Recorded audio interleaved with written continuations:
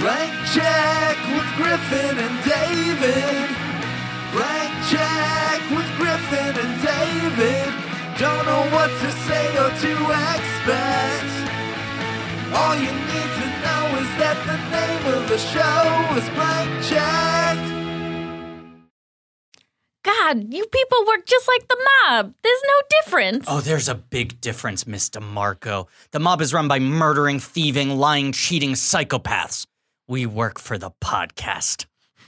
Sure. Right? Such a good line. That's Okay. the best line in the movie, Now, right? what's this thing you were burning to tell us? All right. On so mic. you're the one who's like, oh, Will Arnett, can you check his Kid Choice Award run for me there? Can you delve in the database? I knew he got nominated We were for having a best Will lead Arnett chat. actor in a movie. I guess the Kids' Choice Award I think doesn't have it's supporting. favorite movie performer Sure. or whatever, yes. But for the Ninja Turtles movies, and I couldn't remember if he had been nominated for both or he had won for one. He was nominated for both and won for neither. It is kind of absurd because he's in about 2 scenes of the second movie. So funny. He's so funny. But Kids love him. I'm looking at the 2017 awards when Will Arnett was nominated but lost to Chris Hemsworth for Ghostbusters for favorite movie actor. A pretty great performance. The nominees is Ben Affleck and Henry Cavill, both for Batman vs. Superman, and Chris Kids loved Evans him. and Robert Downey Jr. for Civil War. Do you think a bunch of kids were like writing into Nickelodeon being like, please nominate Sadfleck? We love this performance. But then I was just looking around at some of the other categories. Here's one. This is the entire name of the category. I'm going to say it out loud. Sure. Hashtag squad. That's the whole category. Can I guess With the a nominees? K? With a K. No K. No K. There are 6 nominees for not even best hashtag Right. squad, but just hashtag squad. Okay, so one of the nominees is the Ghostbusters? Correct. Are any of them MCU? One of them is. So do they do Team Cap or Team Iron Man? No, it's just Civil War. You're being too inventive. The Squad is a war? It's true. The Squad is very definitively divided in that It's movie. pointedly not a squad. They are not hashtag squad. Wait, what year is this? 2017. So the films of 2016. You know what my favorite squad is? World War I. Well, here's some of the other hashtag squads. Well, okay, are they all movies? Is it Rogue Yeah. One? Rogue in One that? is one. Oh, good catch. We love when a that squad all gets dies. annihilated. Yeah. They didn't even Good get job, to win the Chris. Kids' Choice Award. They only got nominated. Was the Suicide Squad nominated? No, which they should have been. Because But it was not that a year. kids, that's an Rated R. R-rated. Rated movie, R. yeah. Yeah, okay. I would just like to point out the last time I was on for Josie and the Pussycats, the first 20 minutes are you guys talking about the Saturn Awards. That's right. Awards. So it's a great tradition. then. Please, Great tradition. dear We're God. We're gonna move through this, but Okay. the other nominees. Well, Yeah. one obviously. What was the film Will Arnett was in? The Ninja Turtles, Full title, please. who had come out of the shadows. All right. Well, fair enough. And then you've got That film is called The Ninja Turtles, who had come out of the shadows. Yeah, it was structured like a New York Times headline. And then X-Men. What which have come out of the shadows? X-Men Apocalypse, which I suppose they're a squad. Yeah, they're a They're an squad. X-Men squad. Yeah, there's some teamwork. And then the going on. winners, Finding Dory. Is that a squad? Who they're counting as the squad? Here are the winners. Nemo, Marlin, I and assume Dory? all these guys got blamed. Hank? Ellen DeGeneres. Okay. Albert Brooks. Mhm. Caitlin Olsen. Who'd she play? Oh, Destiny. Of course, Destiny. What's that? Destiny, the beluga whale. Beluga whale. Okay. Great character. Hayden Rowlands. Was she a beluga? Now I'm questioning. Okay, she was a whale. Anyway. Willem Dafoe, Ed O'Neill, Ty Burrell, and Eugene Levy. Okay, here's what's kind of absolutely bananas about this list, okay? Run through that cast again, and I'm going to just speed run. DeGeneres. Dory herself, member of the squad. Albert Brooks. Marlin, member of the squad. Caitlin Olsen.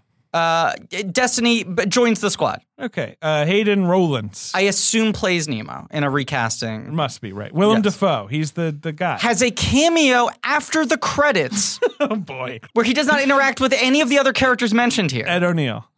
Hank is a reluctant member of the squad. What is he? A blowfish or something? I don't No, know. he's a septopus. Okay. Fine. He's an octopus who had one of his Oh, that's tentacles right, removed. right. He's a great character. Ty He won Best Burrell? Supporting Actor that year. Well, this is Bailey, who is probably I think Bailey's a beluga. Anyway, he's probably my favorite character. And then Eugene Levy. Eugene Levy plays Dory's dad, and the entire movie is that she's trying to find her dad. He's not part of the squad. Who's the mom? Diane Keaton, and they didn't include Not her. nominated. Not nominated. Not part of the squad. The Out of otters, the squad. The otters should have been part of the squad. You think if there was a Seinfeld episode about this about this category, Seinfeld would have gone out of the squad. squad. She's not in the squad. The Tarnos surrounded What the do you think, Ange? You think shadows. They were in the shadows. They were in the shadows. I said that? I'm hanging myself. Yeah, Ange was right now. yeah, wrapping a cord around self-murder her happening here in the studio. Oh boy. Not part of the squad. Very rude to snub Diane Keaton. Very weird to put in Willem Dafoe. Maybe Diane Keaton did like a Candice Bergen where she was like, I've got enough blimps. No more blimps. Don't nominate me. The Larroquette. Yeah, exactly. The Kids' Choice Awards, of course, are voted on by children. Yes, okay. But are nominated fully by adults. Right. And Who sometimes decides that? Yeah, like I just imagine one guy who's like, I don't know, who should be the squad? It's just like a heavy set sort of middle-aged guy. Sometimes it feels like they look at the box office or they ask their kids. And sometimes there are nominees that are totally inexplicable. Right. Where like The Tooth Fairy, a film in With The its Rock. year did all right. And I could imagine they would go, my kid liked that. Sure. And if you want to nominate The Rock needs to for promote funniest something. right, Right, makes yeah. total sense. Right. But in what universe did a large enough number of kids, if pressed for question, answer, The Tooth Fairy. no, Ashley Judd in The Tooth Fairy is my choice for best movie actress? Oh, she is good though. But you know what I'm saying? She sounds like she's pretty good in the movie. Never mind. I'm hoisted by my This is Married to the Mob This is the only year they did a hashtag is squad. a movie. Married to the Mob. That's true. Yeah. Married to the Squad. Married to the Married to the hashtag squad. It is a Married squad. to A the mob is hashtag like squad. a squad. Very Yes. much so. Yeah. And yes, this is a movie about what happens when you leave the hashtag squad. And this is a podcast about Not squad goals. Filmographies. directors who have Hashtag massive filmographies. success early on in their hashtag career and to give it a series of hashtag blank checks, make whatever crazy hashtag passion projects they want. And sometimes those checks clear and sometimes they hashtag bounce, baby. Hashtag baby. And this is a miniseries on the films of Jonathan Demme. It is called Stop Making Podcasts. That's right. And this is a first. This is the first time we've ever had a guest on the podcast who was named after the movie they're discussing. Right. As far as we know. Well, is anyone else even in contention? We'll look back over the episode. I'm trying to remember. Oh, Terminator 2 Johnson. I forgot that he was the guest on that episode. Right. I kid, of course, Sam Katie Rogala. Rich, actually, her first name's actually Collateral. Katie's her middle name. She just uses it, right? Collateral Rich. Oh, boy. But yeah, good reason to call dibs on the episode. Our guest today is Ang Ferraguto. Hello. Angela Ferraguto. Angela. Angie. Sure. And You ever go by Angie? That ever happen? I don't really. So my mom specifically, the one Avoided. concern Yeah. that she. So here's the story of how I was named. Please. Here we go. So my parents were trying to think of a name that went with Rose Ferraguto. Rose is like my grandmother's name. And they knew that was going to be your middle name? Yeah. So they had middle name, last name, like ready to go. They had blank at Sure. the beginning. I have one more preamble question. Yes. This movie came out a handful of years before you were born. 88. Yeah. Were your parents together when this movie came out? Like, did they see it together or did they get together? I don't know the first time they watched it necessarily. So they Okay. were watching this at home. So my mom's Gotcha. story Okay. was that they were like, they had a TV in their bedroom and they were just like up late, like watching Mm-hmm. it one night. And then I called them to like confirm yesterday. Mm-hmm. And my dad was like, and then they went back and forth, like, no, that wasn't in that place. It was like, was it in Worcester? Was it in Woburn? Mm-hmm. From Massachusetts. But basically, long story short, is my mom was pregnant and they were watching. This movie came Gotcha. on, and then Michelle Pfeiffer is introduced as Angela. And my mom wait went, a oh, what a lovely sounding name. And the only pause is she doesn't like the nickname Angie. Angie. But Sure. she was like, oh, You then we think just of, won't call her at the Angie. time, like Angie Dickinson, right? I feel like that name was sort of... Yeah, I think Angie Not Jolie, cool. that tramp. Yeah. Well, I think she had Angie like a... Jolie. I'm named after Angela. How you doing, Angie? That's what they say when she Yeah, walks in. it's not... Very few people call me Angie. But like, I It's like more of an- Ange. I feel like it's an older... Like, It is, right, yeah. My mom had like an auntie Angie that was Yeah. like not related at all, but You she own didn't love Ange it. very well. Thank I you. think. And course. you branded it Yeah. very clearly where no one's going to call you Angie. No, I would Yeah. never call you Angie. But it is Never like did. fun to do that voice when you're doing like excessive Italian 1000%. shit. Oh, yeah. So yeah, basically my parents were like, oh, that's the name. And for context too, like my siblings' names are Anthony and Maria. So we Yes. sound like we're on the cover of like a pasta box, all three of us. It would have been funny if they named your siblings after Married to the Mob characters as well. Tony, the Tiger. my brother's name is Anthony, so he was you got Tony for Tony a the minute. Tiger. There's no Maria. There's no the Frank Connie. Cucumber. Yeah. No cucumber. Cucumber Please, Ferraguto. no. Oh, God, Cuke. Cuke. There's a reason his name's the cucumber. That's Because he's got a big old dick. I assume. Is that what it is? Oh, because I thought it was, he's cool as a... Because he said they were putting the cucumber to the woman that gets killed. Yeah. I mean, I'm sure Alec Baldwin insisted on that line being inserted. No, I don't know. I have to put the cucumber to her. All right. So Married to the Mob. Okay, so you were raised with this knowledge of like, this was a film I was named after. Yeah, when you asked your parents, they would be like, it's this movie. My brother, I think my mom just like, it was like a, family name. And then Maria is like my mom's middle name. Mm-hmm. And then me, they just like liked the name. Yeah. Angela. I never watched it like pretty much my whole life. I just knew I was named after Married to the Mob. Yeah. Are you the third baby? I'm the middle. You're in the middle, okay. So what's funny too is that like my whole life, I thought Married to the Mob was this like drama. Interesting. Sure, it sounds about like a mafia. Right. Yeah. She's married to the mob. And like when you've seen Michelle Pfeiffer and stuff, she's always kind of like intense. Like you don't always think like comedy. Sure. And then I think like 3 years ago or something, I was taking a bus back to Boston and I downloaded it on my iPad for the ride. Sure. And I was like, this is not what I expected at all. Fucking rules. So yesterday was the second time I've watched it. So like I'm named after this movie, but it's not like I really... Sure, I understand, right? It wasn't right. But you thought the definitive mob comedy was Mickey Blue Eyes. I had to get that out. I just like bringing up Mickey Blue Eyes. Actually, I'm very big into No, I don't know it. Oh, wait, you don't know the Mickey Blue Eyes? Mickey Blue Eyes is Hugh Grant marries into the mob. We love him. It was the same summer as Notting Hill, which is kind of crazy to think about. I like weirdly haven't seen like a lot of. So we saw Goodfellas. We saw like Goodfellas, which you had never seen. I had never seen it. Yeah. I think like just like my life was enough like Italian stereotypes. So right, I, like, you didn't want to see the mob movies. Yeah, I didn't like seek it out or anything. But you haven't seen a lot of mob movies, right? Okay. I watched. I'm trying to think of like other Moonstruck. I would say is like my favorite Italian. That's the greatest Italian people in New York yell at each other movie. Yes. It's also beautiful love story. Maybe the greatest film ever made. I would say. I think so. It's up there. It's in the 10. It's in my top on like Letterboxd. It's just like you just put it on and it's just it's so good. I mean that movie. If you put it on near me, it's just me screaming at you like, oh, that line was so good too. Like that's what that movie is with me. That's like RD or what RPX? No, what is it? Yeah, sure. No, what's the thing you like? 40X. Well, my favorite thing is like I've shown it to like I remember showing it to my friends and being like, this is one of my favorite romantic comedies. Well, it's my favorite. I lost my hand. Johnny has his hand. Sorry, Carrie. David had to get that out. He had to get that out. My friend dressed up. But I told my friends like it's this beautiful romantic comedy. I love it. And then like the first 15 minutes are like this like really shitty proposal with this like total schmuck who's like talking about his mother, and they're like, "This is a love story." I'm like, "Don't worry about this part. Just like it'll get there." Do you know how old you get David? Nicolas Cage is in Moonstruck? No. This is one of those. He's pretty young, like 23 years old. Look at my friend who dressed up as him. It's so That's good. really good. It's an incredible costume. That's wow. So good. Have you seen Moonstruck, Manny? Yeah, it's been a while, but Can you confirm this for me? I believe Nicolas Cage is 23 in Moonstruck. He's pretty young. And he's playing like 30. Yeah, he's playing older. Although he's supposed to be younger than her, He's supposed to be younger than her, but she's probably 40 in that film. You're right, he's 23. That's insane, right? Yeah, of course, but it's Cage. I know. Can't fuck around. I know. Cher, though. It's that one. It's Cage throwing just heat, and then of course Cher just. Cher's so good. Yeah. Snap out of it. Olivia Dukakis.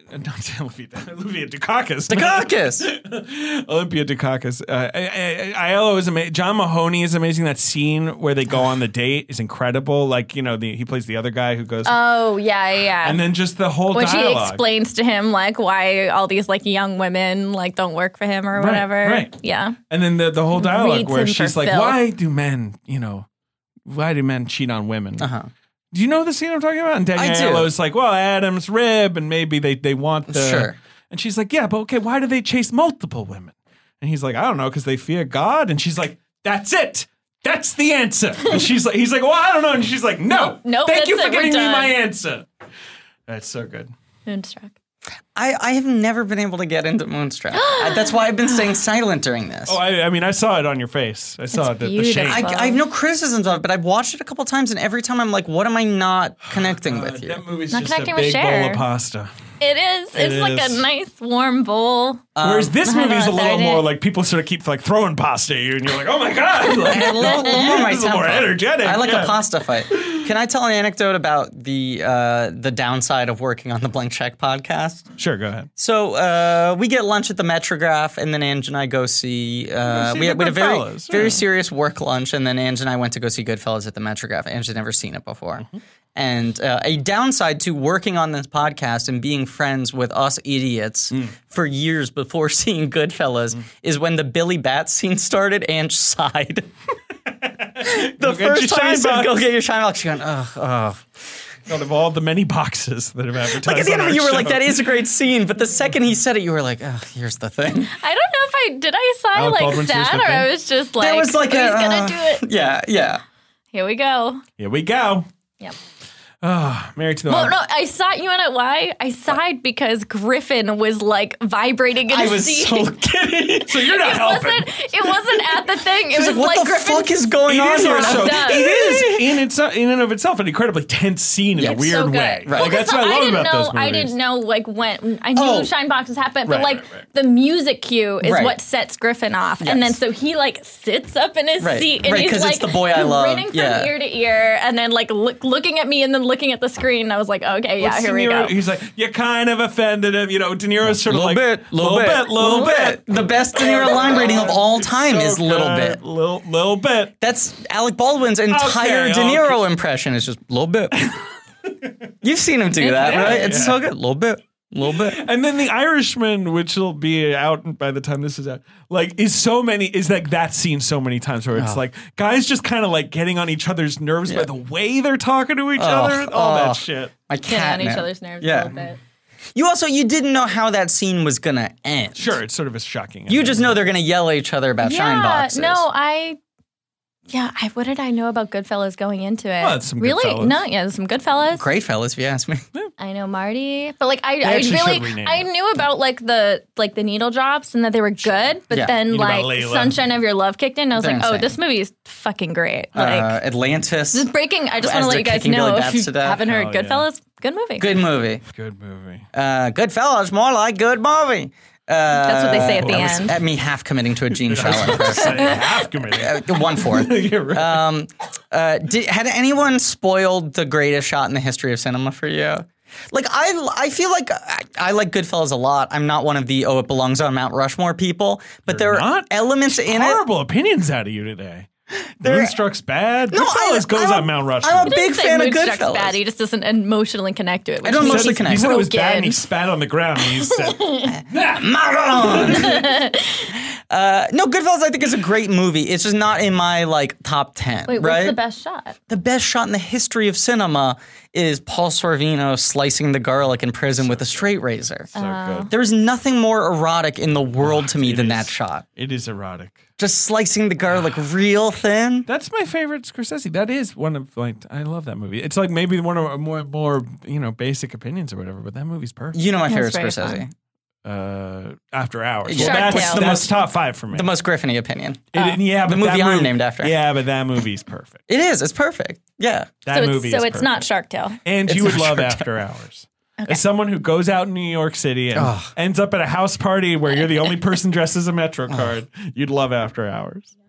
You really would. My brother worked on The Irishman. Did he? So I've been like hearing about it for a hot minute. Yeah, her brother, Robert De Niro. My brother, Robert De Niro. We're all related. All us Italians. Oh, boy. What did your brother do on The Irishman? My brother's a grip. And so, funny New York, I don't know. What was he holding on to? Is he mostly Boston-based or does he work here? No, he works in New York. Okay. Yeah. So what does he do instead? Shout out to Anthony. He will listen to this episode. Hold on to stuff? Yeah. Just grip stuff. No, real tight like. I never really fully understood. He just does a bunch of stuff, but he said Martin Scorsese was very nice. Like one time, just walked up to him and was like, "Oh, we haven't met yet. Let me introduce myself. I'm Marty." And my brother was like, "Yeah, I fucking know you're Martin Scorsese." And the he said that to his face and he shoved him? Yeah. That's crazy. He kicked him down a set of stairs and he said, "Fuck Marvel." And then he stabbed my brother in the eye. I like you as much as Griffin likes Moonstruck. Fuck Marvel. It's just so funny that all of this is from Marty going like, what is I this? don't really like Marvel movies. I think they're not so good. And everyone's like, well, They're not my cup of tea. Yeah. Also, he was asked. I'm aware. Yeah. It wasn't like he was Well, like. now we're going to ask everybody. He held You a do Marty press better than me. conference. Yeah. It would be funny if he did hold a press conference. Fuck Marvel. Yeah. They're not good films. So my brother would just send pictures. The pictures lack integrity. It's not cinema. That's funny. Your Marty's great. By January, this discourse will still be going. Yeah, of course. It'll probably be Sure. going It will more. never die. Yeah, it's never going to die. Yeah. 100%. It's October. People are going to start asking Marvel directors what they think of Marvel, and they'll be like, "Oh yeah, not very good." We'll be at that stage, and then they'll respond to themselves criticizing their own movies. Who's this guy? He directed a Marvel movie. He thinks he knows so much. It's just Taika Waititi fighting with himself. Oh boy! It also is like the pushback to it. Oh boy! I'm trying to figure out how to phrase this. This isn't a controversial statement at all. Mm-hmm. People getting upset and being like, well, fuck you, Scorsese. You aren't that hot anyway. Sure. Coppola, I saw Twix, eat 2 farts. Like, whatever. Like, all of that discourse is just, like, perpetuating the problem, which is treating it as Marvel movies versus everything else. Right. Like, this binary, like, one versus one battle. Right. Where it's like every other type of film is in hand-to-hand combat with Marvel, which is the exact thing Scorsese's saying is like, it's a little unnerving how they've become all of film culture. And then film culture is like, fuck you, your movies aren't shit. Right. You got 0 Thor movies. Thor's not in one of these movies. Wait, how do they connect to the universe at all? If Martin Scorsese got to direct any Marvel superhero, who should it be? Moon Knight. Well, I feel like Moon Knight's like the go-to answer for anything right now. Deathlock. God. Punisher. I will say, Deadpool would want Scorsese to direct him, and he would tell us. Right, he'd say, like, can you believe this guy has an Oscar? Yeah. I'm trying to think. I feel like there has to be like a weirder, deeper cut thing that Scorsese could do well. Excalibur. Yes, that's it. No, it's not. It'd be terrible. Alpha Flight. I've always wanted to see. Is there like an Italian Marvel character too? I'm also trying to think of this. That's what I'm trying to think. Captain Pasta. He should do. Of course, Captain Pasta. Of course, we all know him. He should do the Hammerhead movie. They should do a Joker-style solo film about the Spider-Man villain Hammerhead, who is just a regular mob boss with a flat head that he can ram into things. I just looked up Italian superheroes. Yeah, we have Punisher, Argent. Sure. Scorpion, Blue Shield. Frank Castle is Italian. Yeah. Castiglione or whatever. Right. Does Strega Nona count as an Italian superhero? Yeah, sure. She has powers. Yeah, let's get her in there. Yeah. She can control a pot of pasta. And Yes. it overflows into a city. Yeah, that would be bad. Scorsese Well, only should, because Anthony doesn't do the kiss. Scorsese should direct a Man-Thing movie. That's what he should. You know what he should direct? Great Italian character. What? Super Mario. Wow, how did we not David even... is holding his hands out like he just won the conversation. Because the Super Mario Brothers the movie. Italian superhero. He is. I mean, yeah. He's all we got. The one with Hoskins. Yeah. The first 20 minutes of that are very Moonstrucky. They're like in Brooklyn Heights and they're plumbers and they're like, before they go to the fucking dinosaur Did you just say land. the Super Mario movie is like a Have you seen it? Have you seen it? Of course I've seen that movie. The Brooklyn Heights stuff. It's great. And also, You mean when they're doing like a dinosaur excavation in the middle of Brooklyn? classic Italian activity. In the neighborhood. Yeah, digging up dinosaur bones. God, that movie is so Italian. I mean, they cast the 2 most Italian American actors ever, Bob Hoskins and John Leguizamo. Oh, God. Hoskins. He's good, though. He's very good. Even though he was like, I was stone drunk the whole time. It was the only way I could survive. It would be great for like Scorsese to just be like, here's my fucking response. You guys want me to do a goddamn superhero movie. I'm doing Super Mario Brothers. Yeah, right. And I'm taking it dead serious. For Illumination. Yeah. All right. Okay. This episode's a mess. So speaking of sacred cows, do you want to talk about Shrek for 5 minutes? I wanted to talk about it for 30 minutes, but 30 David minutes. said that is not allowed because obviously we do not stretch shit out on this podcast. Let's just say Never. we spoke disparagingly about Shrek on the Spirited Away episode, and it was our equivalent of Scorsese slamming Marvel movies. People went, ballistic. And I will say, by the time this episode comes out, it will have come out, but I have recorded an episode of Podcast The Ride. Oh, sure. About Shrek 4D, sure. which I think is... In which you pooped all over it, I assume. Well, that Shrek 4D is bad. It's Shrek a bad 4D attraction. is sort of the bottom of the barrel. It's a bad movie. It is inarguably the low point of the Shrek franchise in my eyes. But I tried to be a lot more even-handed because I recorded that episode after we had... After Reddit exploded. Yeah, after we were like, well, Shrek's bad, right? And there was a reaction from people. I think sometimes maybe also we think generationally, right? People maybe a little younger than us where Shrek was a little more in their But I explained adolescence. On Podcast The Ride, a crazy stat that I don't know if I've ever said on this show. I saw Shrek 3 times opening weekend. I saw it Friday, Saturday, Sunday. I was all in on Shrek. Ben is making a perplexed face. Oh, well, you were, I'm going to guess, 11 or 12? 12 or 13? Yeah, you were 12. 12. I would have been 12. 12. I was like 9, 10. I was 12. Right. I was 15. Yeah. And so went on a date. What? To see Shrek. Yeah. So, but to me, that just tells a story. Like, Ange is 9. Totally. Right, no, yeah. And Shrek is just like... Target. She's just like reaming it into Crack the the bat, yeah. Griffin is a fucking little freak, but he loves... he's, you like animated films. Yeah. You're 6th grade. You can go see a movie by... You can probably go see a movie by yourself. It is pre-9/11. That's true. We have to acknowledge that. Yeah, I probably just started seeing movies by myself. I'm just saying, like, if you're thinking about it more critically, though. Maybe. I'm saying if you're seeing it 3 times, that feels like you have the agency to go see it. Because, like, what parent is going to be like, yeah, sure, every night this weekend, let's do it. Can I speed round it for you? Friday, Romilly is, 3 or 4? Sure. We take her after school to go see Shrek. Saturday, there was a kid in my grade named Max Shrek. His birthday party was, let's all go see Shrek. Oh, that poor child. Max Shrek, like from Nosferatu?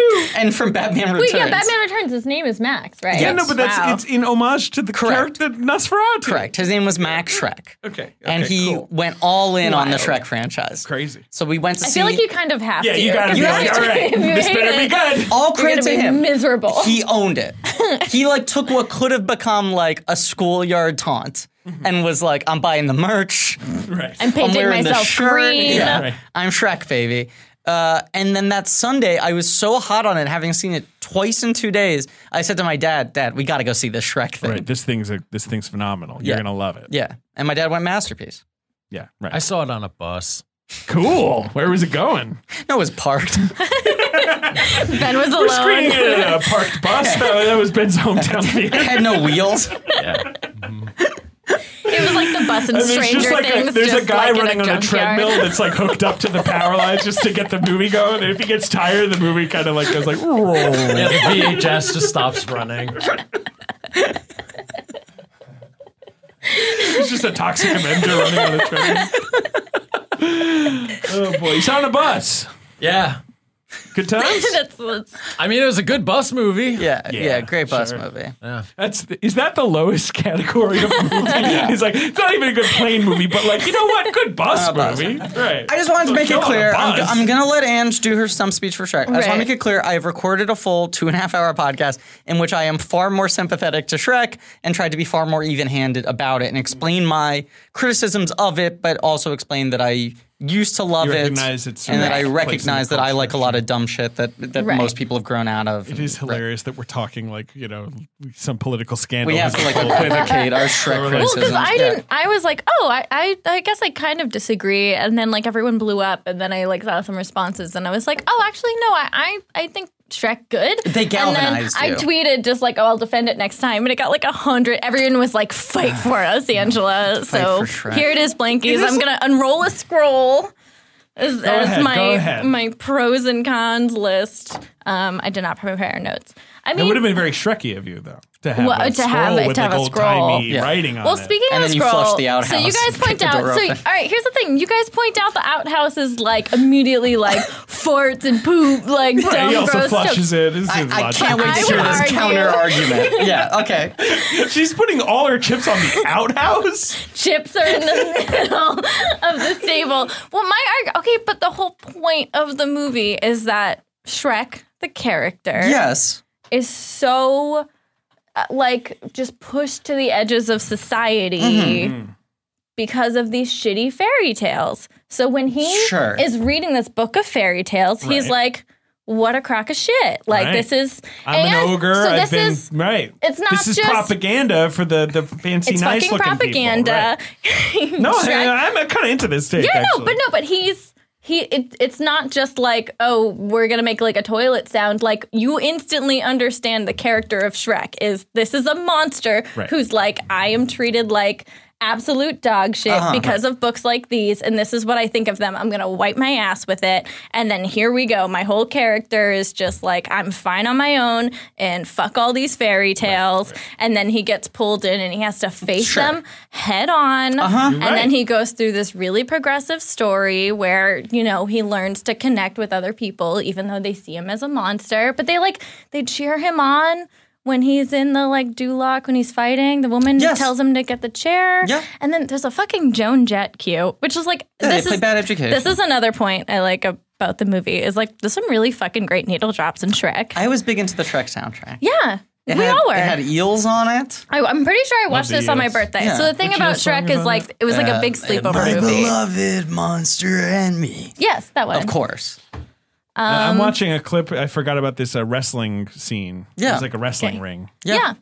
With bad reputation. Look, Shrek 1 is... very funny. The Duloc song with the little dolls sing. That's funny. I remember that. Yeah. I think. Shrek they sing this little song, and then they go like, keep off the grass, shine your shoes, wipe your...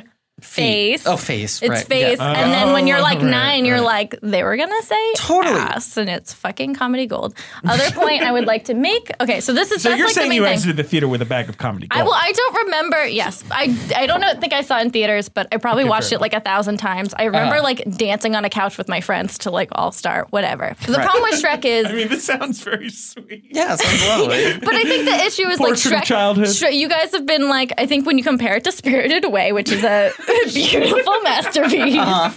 There's that, and then there's the element of All-Star. It's just a fucking meme now, and people forget that there's actually a good plot. But as the woman in the room, God, wow. I would, here it comes. She's playing a Are woman you Here it stand comes. for Fiona? Life-size. The woman card. Wow. She had to sort of go like...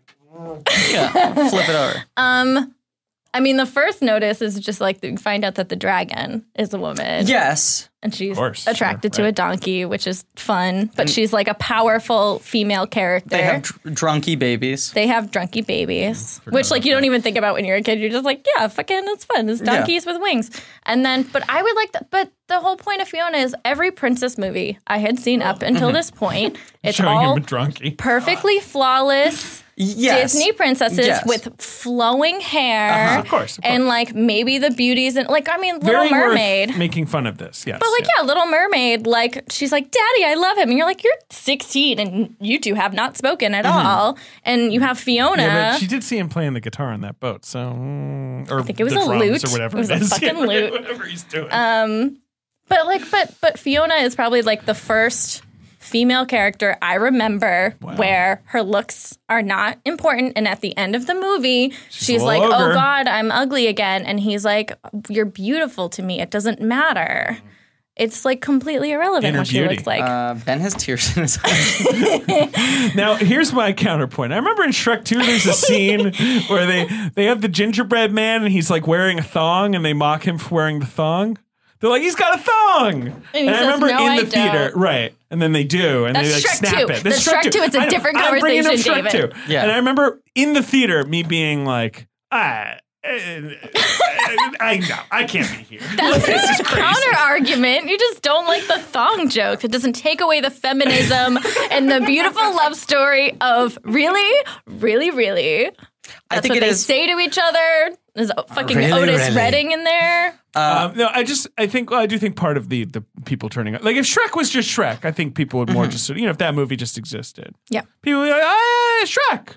This is another thing. The sequels, obviously, people got a little sick of the Shrek industrial complex. Shrek 2 is fine. There's the Katzenberg thing of just like milking every franchise down to the bone, where it's like the fucking 4D attraction, 5 holiday specials, and 4 sequels and a spin-off. Right. Like just so much shit that devalues all of it. My other thing is, yes, I want to make clear, this is the one big retroactive correction I want to make clear.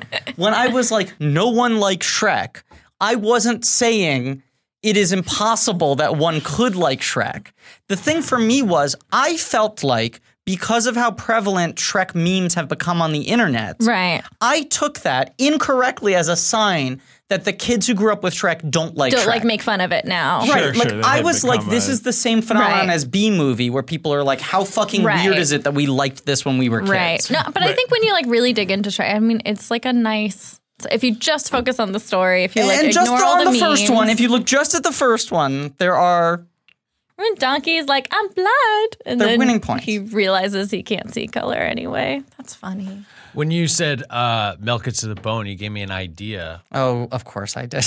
What about Bone remakes where it'd be Shrek but bones now? Everyone's like skeletons and there's just a bone world. Is this tracking for anybody? Bone world, I kind of like. You can kind of sell any studio on any kind of world, too. Yes, so like, like it's in the Bone world, and they're like, Bone world? Bone universe. We can cross shit over? Wait a second, maybe this is my thing. Bone universe. The Universal logo spins and turns into a rib cage.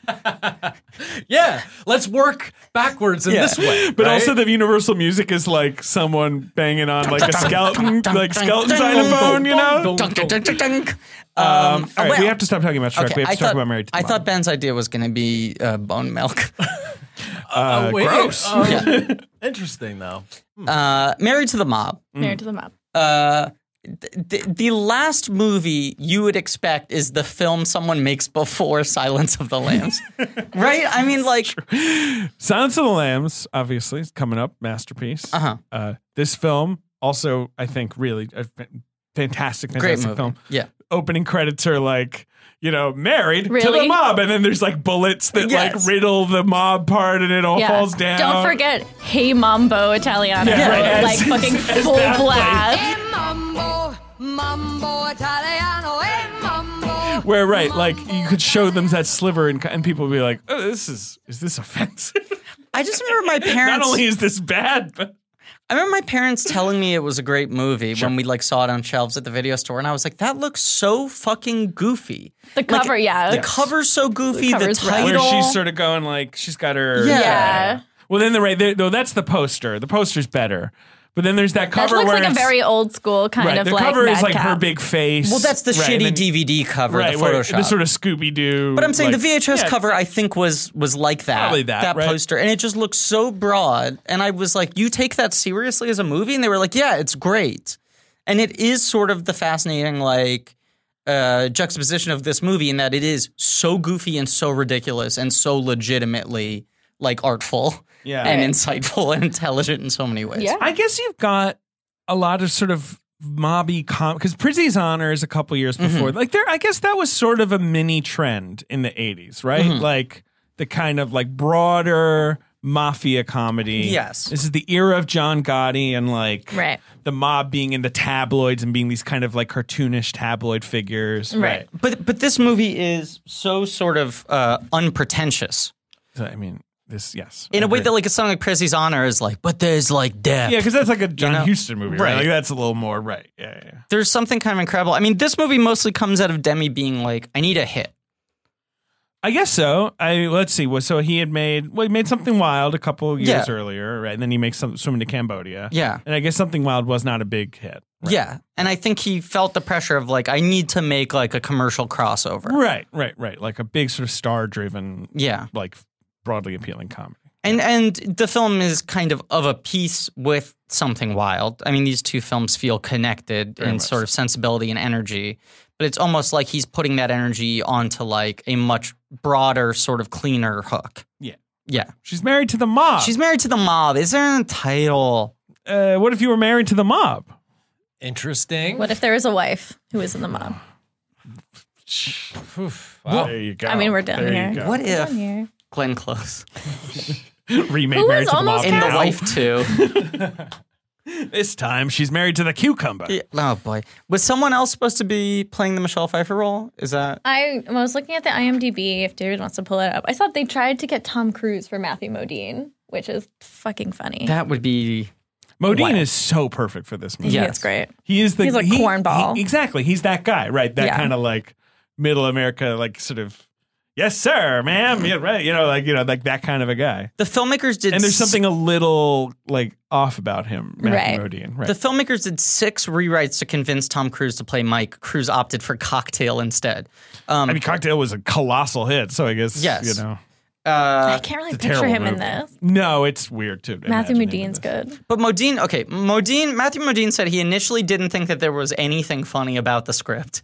He has also said that he was depressed he read it as a drama. That I knew. Well, he's coming off of Full Metal Jacket. Directly off of which is a really, I'm sure, really brutal film experience. Yeah, and it was like a 17-year shoot. Right, as all Kubrick movies were. So he was probably really in his head. Emotionally broken, and they were like, to the mob. Hey, you got like socks in your bed, and then you're there's like suspenders. You wake up like Pee Wee Herman. Yeah, right, you have a whole thing. Okay. It's fun. So I want to talk about this. It is kind of fascinating how adjacent this feels to Pee-wee's Big Adventure.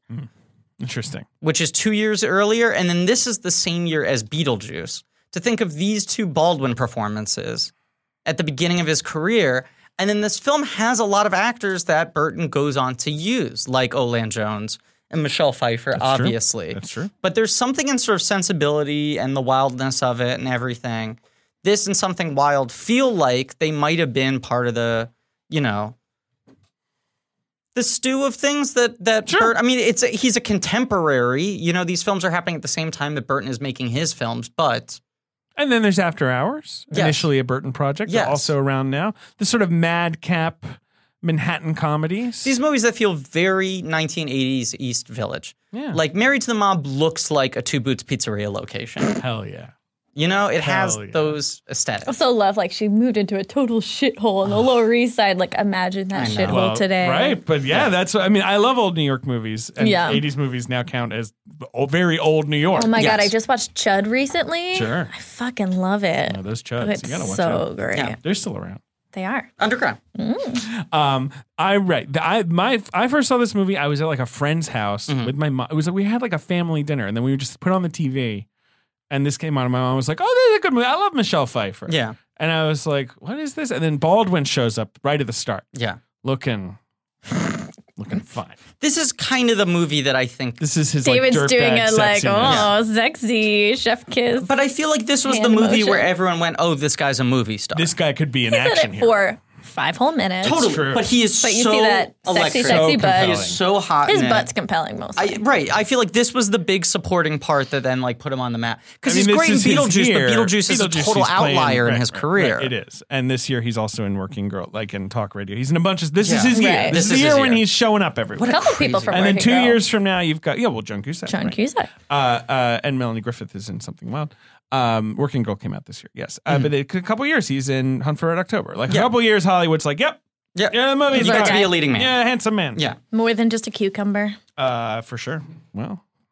But it is the fact that this movie opens with him and he's kind of the fake out lead of the movie. 100%, the first couple of scenes proceed as if he's the character you're going to be following. Well, that's what's fun, too, is that it's this nice twist on every mobster movie you've ever seen. The wife is just so oh, what are you doing? And then just flushes away drugs. That's right. 100%. Doesn't. Only she's just Demi totally would make a screwed by mob the movie scenario. about women. Yes. Yeah. I mean, not only Demi, but you know what I mean? It does feel that way. And this is a film written by the 2 guys who then went on to write She-Devil. Yes. Which is a very, very broad kind of... Pretty wild to think that Meryl Streep made a comedy with Roseanne. Yeah. That came out. In which the 2 of them are fighting over Ed Begley Jr. What? The conflict of the movie is these 2 women cannot let go of Ed Begley Jr., Meryl Streep, and Roseanne. That's bonkers. But you're in another universe. I just looked up Ed Begley Jr. Did not know what he looked like. Wow. That poster. What a poster. Yeah. Good poster. Looks good. like she's going to eat Meryl Streep, though. Looks like she's going to eat the dog. Ah! And we've talked about this too, but the reviews of She-Devil are all well, we finally found the one thing that Meryl Streep can't do, comedy. Right. They all were like book closed. Meryl Streep isn't funny. The book on her, right? Yeah. It was like, right, she can't be funny. She cannot be funny. Imagine. Yeah. But yes, you imagine what their script looked like. And you imagine what Demi took from it and worked with it. Right, because these guys, let's say, Barry Strugatz, who sounds like a secondary character from Goodfellas, and Mark R. Burns, like She-Devil's their only other real big credit. And yeah, they never really... Right, but you're like, this is a broad 80s comedy. Orion, I think... This is an Orion picture. Gave Demi some freedom.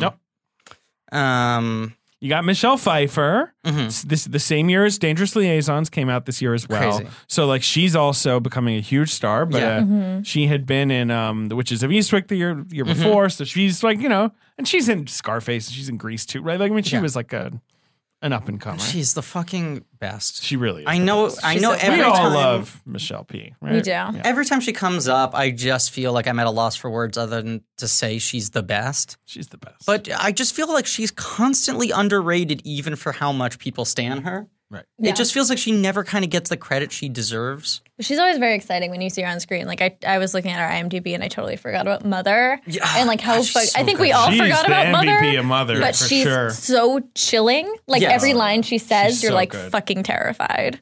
She's great in Stardust. I like Jennifer Lawrence, but she like Michelle like kind of That's like the movie. boxes her out of that movie Yeah. every time she's on screen. Yeah. And she's one of those people who's just naturally very electric on camera, but she's also such an intelligent actor. She is so canny about how she like syncs herself with the tone of the movie around her and the material. Right. And she is one of those weird examples of like, and somehow she has made it work, but she's like a character actress in the body of a leading lady. Like she approaches her roles like a character actress, like a supporting actor. Yeah, sure. She happens to look like a movie star. And she takes lead roles and makes them a lot more sort of esoteric than most people would. It doesn't feel like she ever approaches any role with the protectiveness. I feel like that's very like that's why Fabulous Baker Boy, she's so great in that. Batman Returns, obviously, she's so wonderful in that. As Eddie Redmayne would say, a certain fragility. He might say 2 times in a Regal First Look. I also really like her in One Fine Day. I feel like you guys brought her up recently in that and just kind of like brushed it off. I love One Fine Day. I It's did a not brush wonderful off One rom-com. Fine Day. How dare you? I would never brush off One Fine Day, the great film. The great film. Michael Hoffman's great One Fine Day. That's the other thing is Michelle Pfeiffer's so funny. Like she's such she's a very like funny. deft comedic actor. To me, it's I Am Sam. That's where you're like, I guess she did have, that's the year after What Lies Beneath. Yeah. After I Am Sam, her career was like really in weird tatters and she barely made movies. And when she did, it felt like an odd choice. Right. It's that and then White Oleander. Then it's like a bunch of years off. Yeah. A bunch of years off. And then she's in Stardust. She's kind of funny. She's in Hairspray. Think she's very good in Stardust. She's good in Stardust. I think she's very good in Hairspray. But those are like, it's kind of like, do one thing. Right. Right. Cherie doesn't exist. No. Then it's like New Year's Eve. I mean, Dark Shadows. She's really kind of. Do you know who lost she in that hooks one. up with in New Year's Eve? I don't fucking Snack know. Taylor Efron. Lautner. Okay. What? You were so close. She plays the mousy lady at the office that no one's ever noticed. She plays essentially Cillian Kyle 20 years later. She hadn't become Catwoman. Oh God, that's depressing. I feel like she's a little bit back now and maybe making a little more stuff. She's in Mistress of Evil. She is. I mean, spoiler alert. She kind of is the Mistress of Evil. Cool. Maleficent's not so bad. Yeah, she's all right. Yeah, much like Shrek. Poorly, she's being judged by her looks. The opening of Maleficent. She's got horns and she's got those like lemon juice. When you think about it, Maleficent, Maleficent is Shrek. Can I spoil the opening scene of Maleficent, Mistress of Evil? You saw it? Yes.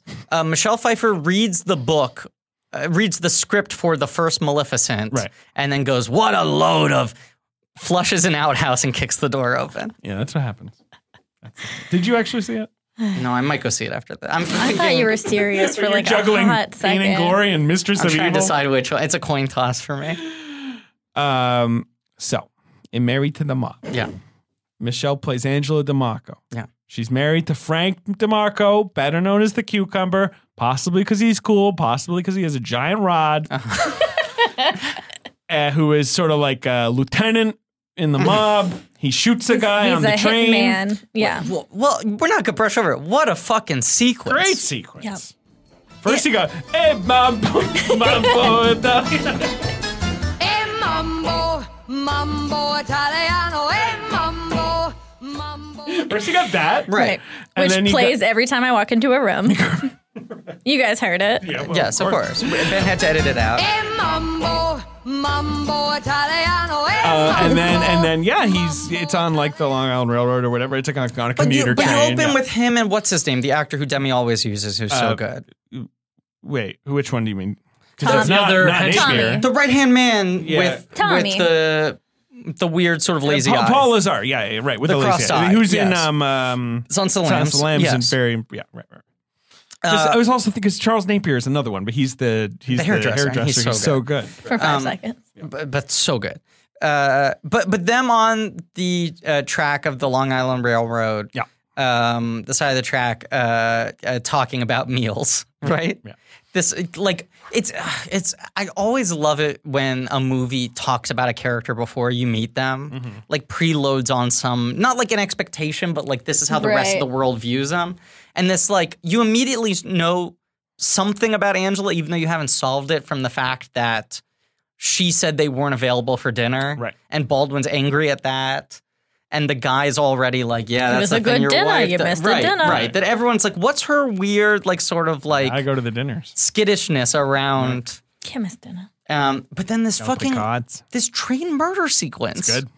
Is like. Also, there's like a snoring sound effect after they pull his head back. It's so Who's snoring there? I don't know. It's like the final air leaving his body. Yeah. I like the blood dripping out of his eye, personally. And the flickering red as they're like going through the tunnel. Yeah. It's so stylish, and it's like that feels like this little step of like Sansa Lambs coming through. Like that sort of like thriller muscle he's got in. And then new wave song starts playing and they like dance off this song. And then we cut to the hair salon. Yes. Yeah. Angela got a haircut, and she She's feels not ennui. happy. She feels malaise. Yes. She's spiritually bereft. And all the other wives. She's part of a system of murder and graft. And the other wives judge her because they can tell that she doesn't feel comfortable. They're better than them. What, you think you're better than me? Yeah. That's basically, right? She thinks our shit don't stink. Exactly. But you got Cusack, you got Olan Jones, you got the other actors I'm forgetting, and then you got fucking Mercedes Roll. And then Mercedes. No, Nancy Travis is the one who gets murdered. Oh, that's right. Yes. Now, can we talk about the costumes? Yes. Oh, man. Colleen Atwood. Colleen Atwood. These Young sweaters. Colleen. The sweaters looks that rule. are on screen Yes. are so amazing Yeah. and just comforting to me as like someone who grew up in the 90s. I remember these looks, and I remember hairspray-driven hairstyles. It's just so Very cool. big hair. Like, The I hair. don't think that this will come back around in the sense of like, fashion sort of like is repeated, but maybe it will. But man, was that a cool time. There's a credit at the end that is hair designed by, which is so specific. Just It's not someone drawing like a little hairstyling cloud by. around Michelle Right. Pfeiffer's They've all head. got their own looks, too. But Ben, you don't need to tell Connie's me hair is about great. the nostalgia you feel watching this movie. This is a film that takes place late 80s. East Village, and you're talking to downtown Griffey Nooms himself. Oh, baby. I'm in Lower the East Side, pocket I watching would this call it. movie. Right, yeah. What's it? Would they move Clinton and Rivington? That's where it is. Yeah. Right. That's where her tenement God, is. that is such an awful part of the God, the city. worst. Oh, the absolute worst. Currently, right now, it's right. It's Do you want just to hate rich people? Go there. It's just a bunch of rich, awful people. Right. Yeah. But yes, this and Something Wild Some people are nice. are both so clearly in that post-swing shift, post-stop making sense. That's it. I'm going to have fun every movie I work on. Right. Like, and Swing shift, only with people he likes. Right. He wants to work with. But also, this movie feels like fun. Like you're watching like a visualization of fun. But even when like heavy shit's happening, like the costumes being that bright and the soundtrack choices. Well, the motel is like the most fun. And all their performances are so you're like, right, why isn't the motel medieval themed? Like everything in this movie is kind of why not? Why isn't there a piano player that starts playing Tony the Tiger as soon as he walks in? Why doesn't Modine have like weird devices he uses to put on all of his clothing items? That, but then also, just the fun it has. Well, we're going to keep talking. Yeah. But this movie is just like infectiously fun, Exactly. but it doesn't feel showy in a weird way because it is so unpretentious. To Modine's character, is that like the first or like is that early eccentric detective kind of type character? In a modern way, I mean, I feel like eccentric detectives at this point are like, a lot more haunted. or rumpled. Sure. You know? You got your Columbos, your alcoholics, or your they got a weird They tick. don't join like a cappella groups when they're trying to spy on women. The doo-wop thing. I just fucking love that. Yeah. Just the joke of Modine just failing singing sincerely in. Along with them is so good. It's so funny. That's my favorite of the million Modine disguises. I mean, that montage at the end where he sees him walk through the door over and over again in different is fabulous. But so good. Yes. But yes, I mean, it's like the sort of like the Scooby-Doo-esque disguise of like Scooby-Doo can put on a mustache and a chef's hat and the monster will be convinced that he's, like an Italian pizza maker. Right. The way everyone takes it at face value. The like reveal. All the cops are absurd in this movie. They growl at Tony. They're like, oh, wait till Tony shows up. And then they growl and then there's no explanation for why they do that. Demi being like, try this. Yes. And then it's funny. And he's like, we're just going to do it. We're just going to put that in the movie. And you got a bunch Platt and Modine, right? You have a bunch of actors who are like at the early stages of their career, 100%. having done enough that they're starting to feel comfortable. Right. But not big enough that they have anything to lose, like letting go. And he's just encouraging all of them to have fun in everything. Really playing in this. But then, and then you have Michelle, who is so like such a beating heart, right? Like she's so raw and she's so lovable. Yeah. You're on her fucking side. Well, so Baldwin comes home. Yeah. And she's sort of in the midst of what has clearly been a years-long sort of slow breakdown about like, this whole fucking life is gross to me. And he's everything fell off the truck. Right. The house. He's got a gun in a drawer. Such a the like plastic on the furniture, like marble columns and just and then when Tony gives her the table with the like the crazy like are they brass, swans with like glass. It's so cheesy, real classy. Like that must have been such a fun movie to like design. Set design. Right? Yeah, oh to my like God. go to those stores and buy that. Like, what's the tackiest piece of furniture you have? Basically. It's nice to watch a mob movie where no one is genuinely stylish, like other than Baldwin, arguably. I mean.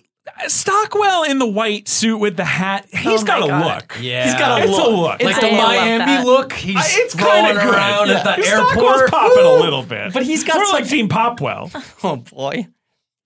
Pop very well. Stockwell's also a very interesting career because he was a child star. Yes.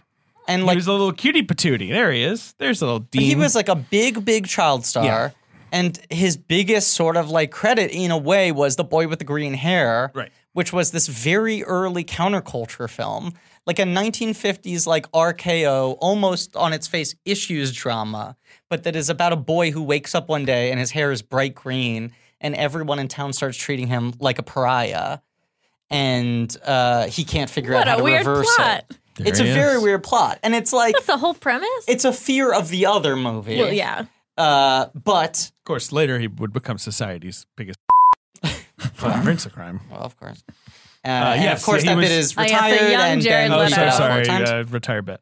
But it was a film that got sort of like reclaimed in punk culture, like on TV and VHS in the 70s and 80s as like this fun kind of proto-punk thing because it is about like at a time where then dyed hair became cool. No, for sure. And then like he becomes, I don't know, like a real like junky supporting actor for a long time. And fucking Quantum Leap. Well, then he gets Quantum Leap, but he has like a full like 15 years where he's like, he'll be in anything. Yes. And he's talked about it. I think he's in like a Robert Forster kind of like 100%, zone. Right. But then it's like David Lynch reclaims him. Yeah. I mean, he's incredible in Blue Velvet. Yes. That's an incredible So he's the guy singing in Blue Velvet with the makeup. Oh, man. He's also, is that the most amazing performance? And that's kind of the first time someone like... Well, he's in Dune first. Okay. He's Dr. Ewan. But Lynch was the first guy to really kind of like reclaim him in a postmodern way. He's also in Paris, Texas, which he's very good in. Oh, I forgot. Of course, he's so fucking good in that. And then I forget when Quantum Leap begins, 89. So it's the year after this. He gets the Oscar nomination for this. Yes. Yeah. Which is, I mean, this is the year that he's also in Tucker, the Man in the Stream, playing Howard Hughes. Yeah. Which he got a bunch of critics awards for as well. So he had like a really hot year. Yeah. And so I guess the Oscar nomination is one of those like, what a year you've had. Mm-hmm. You're an actor we all know, kind of. But like, what a great he's good in this story. movie. But it's kind of a surprising nomination. Kind of. Like, he's not that broad. Like, he's not that silly. He's good. But it's a pretty great performance. I agree. He's just fucking good. Yeah. Like, Mercedes Rule is more the sort of big, broad performance. Which she got a bunch of critics noms, and it's kind of surprising she didn't get the nomination for this. Yeah, I wonder what the story is. And to some degree, it feels like her winning for the Fisher King is like, well, she's been good for like so long. She's good in everything. Right. And in retrospect, kind of a weird win. Right. Yeah. She's good at that. She's very good at that. I mean, she's a very good actor. She's very good in Hustlers. She is. But it is weird that she wins for The Fisher King, a film which otherwise is not much of an Oscar player, and then it pretty much retires from acting. She does. The 88 supporting actress lineup is insanely stacked. So does Pfeiffer get in? Pfeiffer for Dangerous Liaisons. Yeah. Joan Cusack and Sigourney Weaver for Working Girl. Two great performances. Right. And everyone thought Weaver would win. Yeah. But she didn't. Frances McDormand for Mississippi Burning. Because this is the same Gorillas of the Mist year? And then, I was nodding. And then Gina Davis, who wins for The Accidental Tourist. Which was sort of a surprise. Right. Everyone thought Weaver would win, but I think she split the vote. It is crazy that Sigourney Weaver has not been nominated in 30 years. Does she have an award? No. Nope. Doesn't have an Oscar. And she's she one of like, the big, like, still hasn't won. Right. She gets nominated 3 times in the 80s, including twice in this one year. Right. And everyone's like, well, it's a matter of time. It's got to happen, and then it just... And then she never gets nominated again. Yeah, she struggled to find, I feel like, that sort of Oscar-y role, right? Like, you know what I mean? Galaxy Quest. Quest. Galaxy Quest. She fucking rules in Galaxy Quest, I'll tell you that much. Jappy? Well, we disagree. I think she should have been nominated for the Ice Storm. Sure, she's not my favorite from that one, Yeah. but she's good. She's not my favorite either, but I think she should have been nominated. She's good. She's good in everything. She's good in everything. Dave, she rules in Dave. Oh, she rolls in Dave. Love Dave. Love you seen Dave. Dave? I'm Kevin looking Kline? at Dave. Well, you are looking at Dave. You're right looking here. at Big Dave. But Big Dave, which my history teacher used to call me. No, But have you seen Dave, Ben? No. you know, Kevin Kline, the president, he has a stroke or whatever, and so they get a guy who looks exactly like him to pretend to be him, but he's nice, whereas the president was mean. Both played by Kevin Kline. And they don't want him to say anything. They want to just use him as, as a a public prop. face while like Franklin Then Gala. he starts taking over the country. He realizes he's got the power of the platform, the microphone. Even if his cabinet doesn't listen to him because they know he's a phony, he can get out in front of the public and say shit. Move he the can needle. just tweet and people believe whatever. Let me say this too: the James Newton Howard score for Dave slaps. Does slap. Listen Slap to a it do. all For the a second, time. I thought you guys were talking about Meet Dave, but that No, is... but that soundtrack also slaps. Oh, does it? What's on Meet Dave? I'm okay. Can we play this game? I want to guess who did the score for Meet Dave. I got it down to 2 guesses. If you get this, I'll be astonished. Is it David Newman? No. Is it John Debney? Yes. I knew it was one of the 2. You are a weird guy. I'm disappointed I picked the wrong one first. It's, It would have been more is the number? impressive It's still if you guessed 911. Oh boy. Oh boy. Now, can you tell me, Listener at John? home, David actually took out his phone and looked at it the to cops fully. are outside. Some of They're it. banging on the door. For a bonus, Yeah. 10 years in jail, can you tell me the only Oscar nomination in John Debney's career? The only nomination in Debney's career. That's a great question. It is. Can you give me the year? Is that too much? 2000, I think, 4. 2000. Is the movie. The movie came out in 2004. Wow. Forgot Debney got a nom. He did get a nom. So 2004, you have. Big hit movie. Is it live action? Yes, very much so. And was it an Oscar play or otherwise? 3 tech nods. 3 tech Makeup, nods. music, cinematography. Well, it's not Series of Unfortunate Events. No. But Is that it does get based on a nomination, true right? story? Well, it's in dispute, but some would say. It is. It's based on a Did true they story. say that in the thing? They should. Inspired by true events. It's in dispute? No, I mean, like there is this certainly happened in history. A lot of the sort of periphery around it is in dispute. iRobot? It's a matter of debate, I guess. Oh, boy. iRobot is a wild guess for that clue. It was the first movie that came up when I looked boy. up 2004 movies. 2004 in film, of course, we all know iRobot. 2004. Passion of the Now, Christ. We got She options. just said it. Oh, did She I? just said it. Wow. She said it. Passion of the Christ. I'm sorry, Griffin. I want to let you have that. Would never have remembered that he did the score for that. Why would you? Mostly a mid-level studio comedy I guy. think of him as a Disney guy, like a real B-list Disney guy. That's why I knew he was probably the Meet Dave guy, because it's like, you got a limited budget and broad yucks and a comedy star who's like 10 years past being edgy. Hire Debney. Yeah, crazy. Anyway, that was a fun digression. Wow, beautiful digression. Thank you, Griffin. For asking who did the score for I feel like Dave. Passion of the Christ has been was on like a God knows box office game. We'll criticize it and everyone will get mad at us again probably. Yeah. I'm joking. I don't know. Shrek's better than Passion of the Christ. Shrek's better than Jesus, as we all know. I think that's a It's sort of like a galaxy brain. Shrek 2001 is better than the Passion of Christ 2004. Shrek is better than Jesus. It is that crazy stat that like now everyone's. I mean, we're recording this in October. Yes, that's true. Coming out in January, but everyone's talking now about the fact that retired Bit just beat Deadpool for the highest who should be retired. R-rated. Yes, highest R-rated worldwide, I believe. Right? Because domestic, it is still Passion of the Christ and is unlikely to be toppled anytime soon. Yeah, right. I mean, they really planted that cross firm. I know that was offensive. I'm sorry to Jesus. Jesus Christ. Okay. Married to the Mob. Not sorry to Mel Gibson though. Take that. Angela's uncomfortable with her lifestyle. Angela. Yes. In the Angela's movie, I was like, with me? this Sure. podcast You're comfortable with your lifestyle, don't you think so?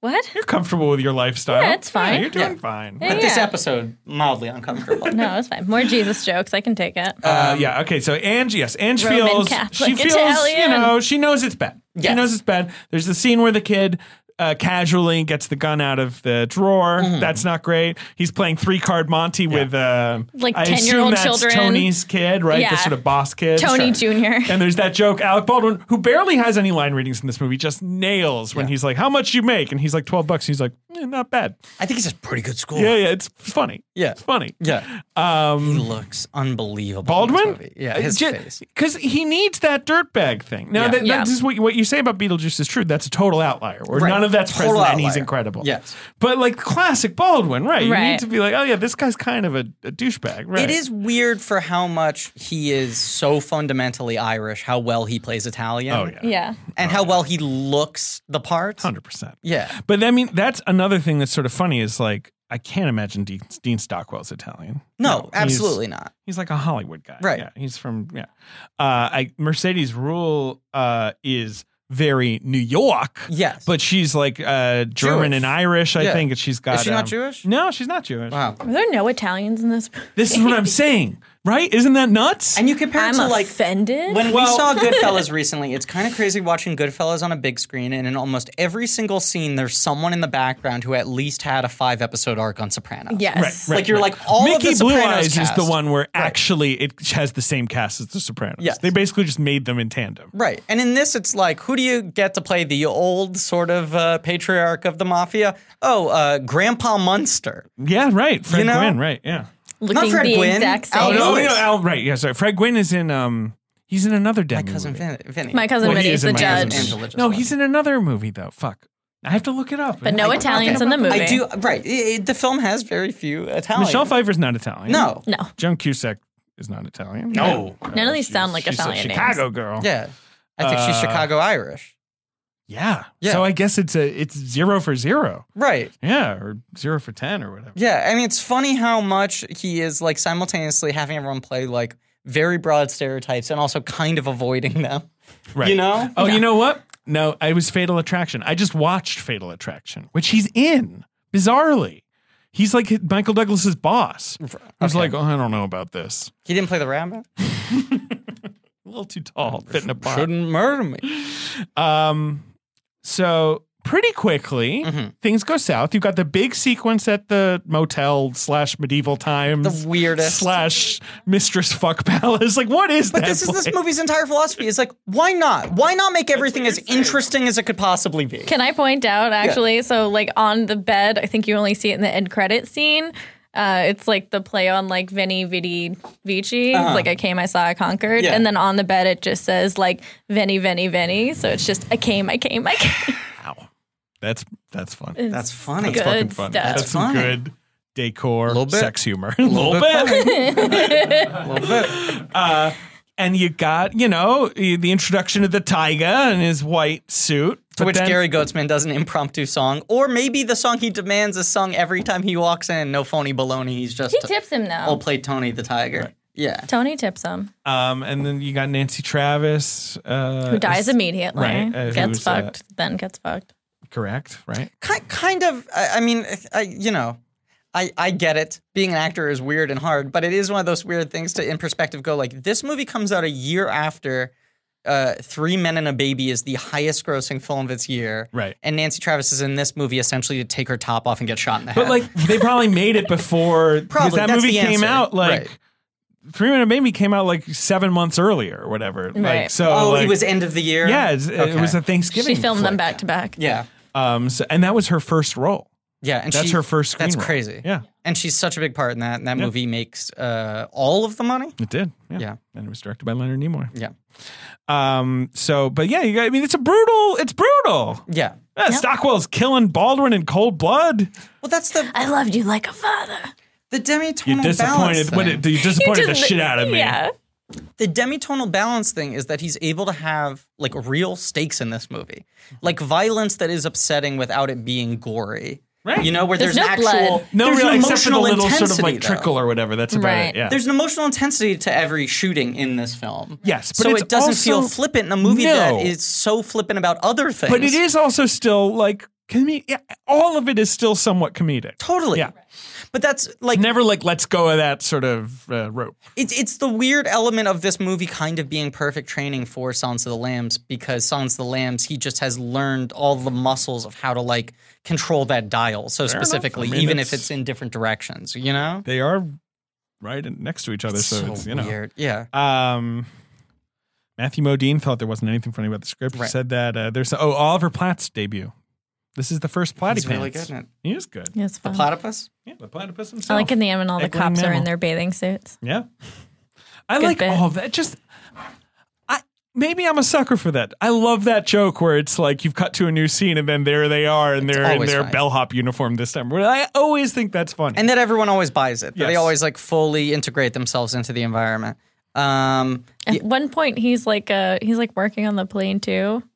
Yes, right. Yes. He offers her the drink. Right. Like it's almost like he can't help himself. He doesn't even need to sometimes, but he can't help himself. He's always got like the spare uniform. What are you looking up? The other actor I want to talk about in the supporting cast here, because after I watched this movie and I couldn't fall asleep, I was looking for another comedy to watch to calm down my brain on Hulu. And your brain was on Hulu? My brain was on Hulu, so I switched over to Netflix. No, I was on Hulu looking for another comedy with a temperament that might calm me down. And I watched Bull Durham, which I'd never seen before. You'd never seen Bull Durham? Kind of a crazy blind spot for me. I guess the sports had maybe kept you out of that one, I think so. Sure, but that's barely a sports movie. That's a fucking great sex movie. But it also is so much about baseball and is one of the few movies that makes me appreciate baseball. That movie has a romanticism for baseball that, like Moneyball, makes me go, wait, do I love baseball? But that's the thing about baseball. It's so good for movies. It's because, so League of Their Own. League of Their Own, yeah. Dead Masterpiece. masterpiece. The best one. Yeah. You got Field of Field Dreams. of Dreams. You got The Natural, which 8 Men Out. love. 8 Men Out.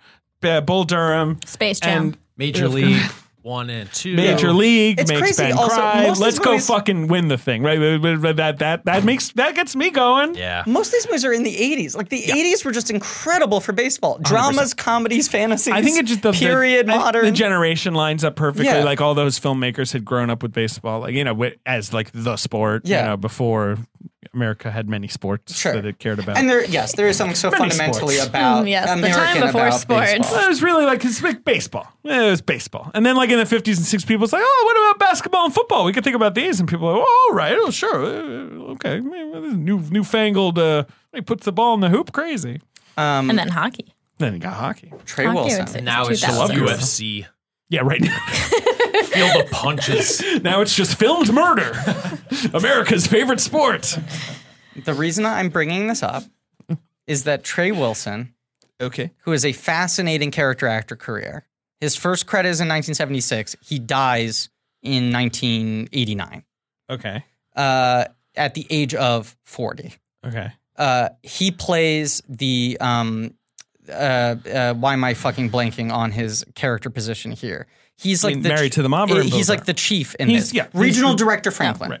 He also plays the manager of the team in Bull Durham. Yeah, you skip. He is also Nathan Arizona in Raising Arizona. Right.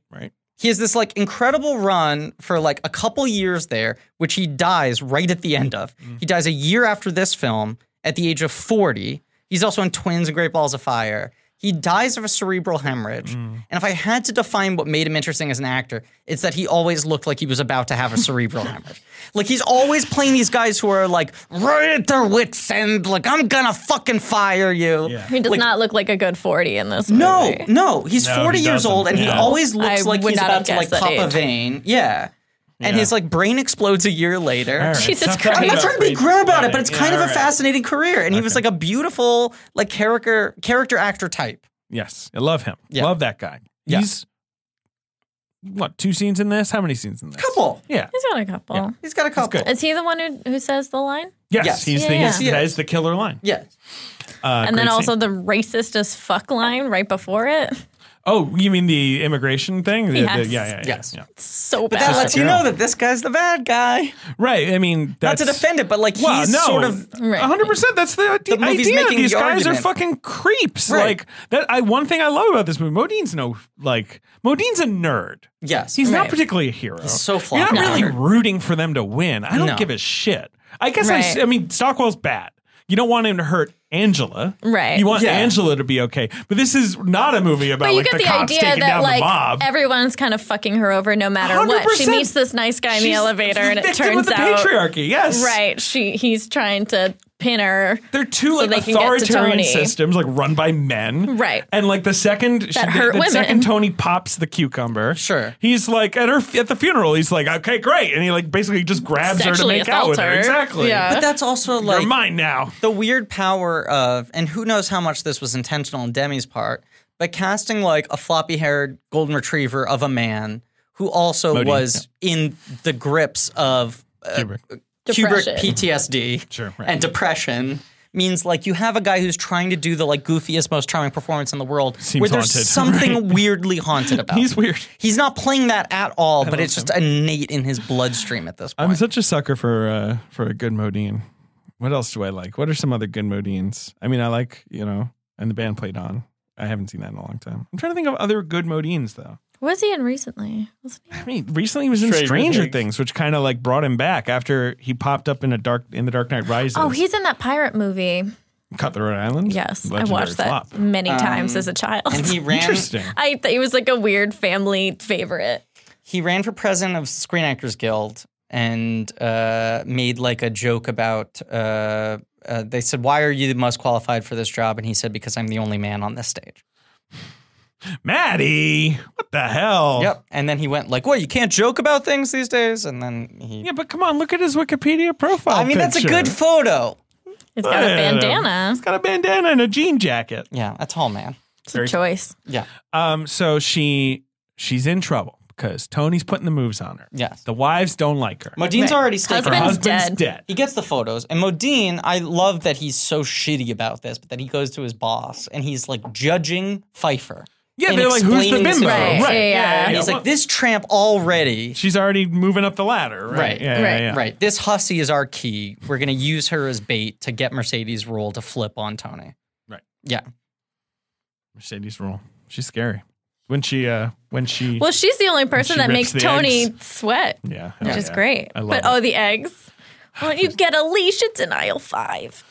It's a good line. It's such a good line. The flea collar. She says, I'll get a flea collar. They're trying to do as much grocery store insults as they can. But I love the targeting of the women. They each ram into her in the aisle. God, it's so good. They're terrifying. So she packs up her shit in a little U-Haul and gets the fuck out of there. Donates her entire house to Goodwill. Yep. I love that's not just she goes to Goodwill, like take everything out of here, but she goes, the house is yours too. Right.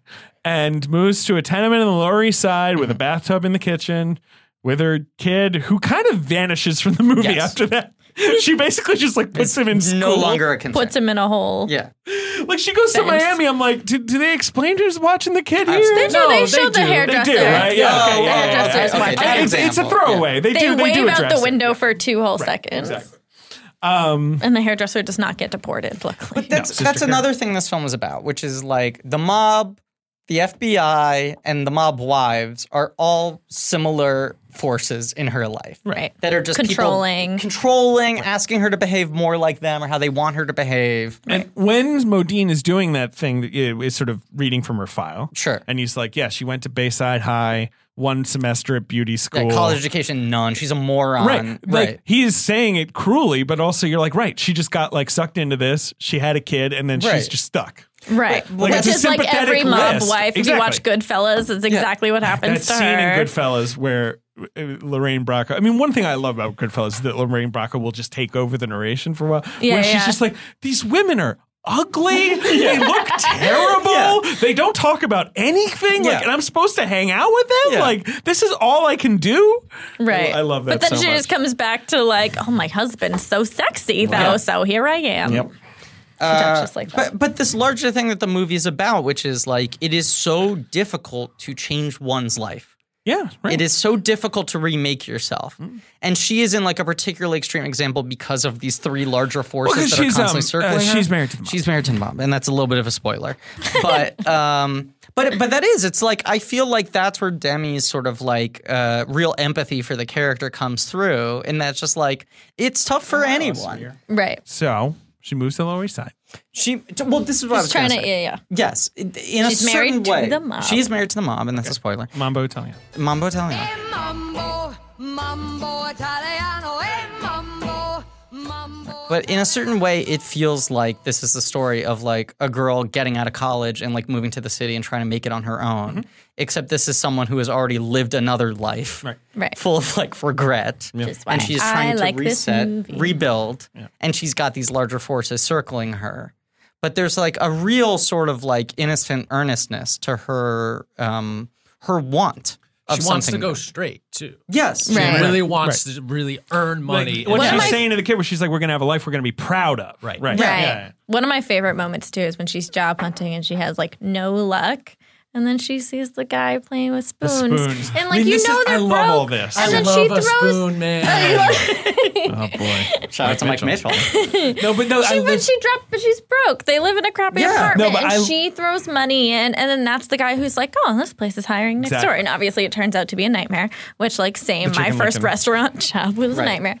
But, how do we feel about the peep bit? In general. You are the peeper. I am the peeper. We haven't acknowledged it in a couple episodes, but you are the peeper. You are, in fact, the peeper. I am the peeper. I got that nickname. You have a chicken frame in your home. What's that? You're a meat lover, too. Yes. Yes, and he has a chicken frame? No, I'm saying Ben is, but then you were saying he has a chicken frame? I was like, oh, yeah, Ben's house, right? When I pig sat. Oh, you have when I cat sit for pig, you have like that big painting of a chicken with an eye hole. Yes. So you have a pig peep. You're a meat lover and a peeper. He peeps into his own home. Yeah. He peeps into his kitchen, though. He just wants to see what's for breakfast. Right.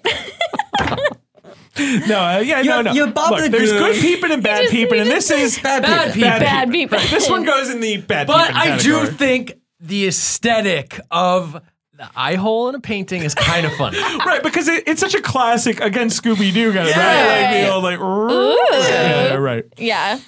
But also, it's these shots that remind me very much of Silence of the Lambs, of the like leering kind of gazes. That's fair. Yeah. Tracy Walter, another demi-regular. Yes.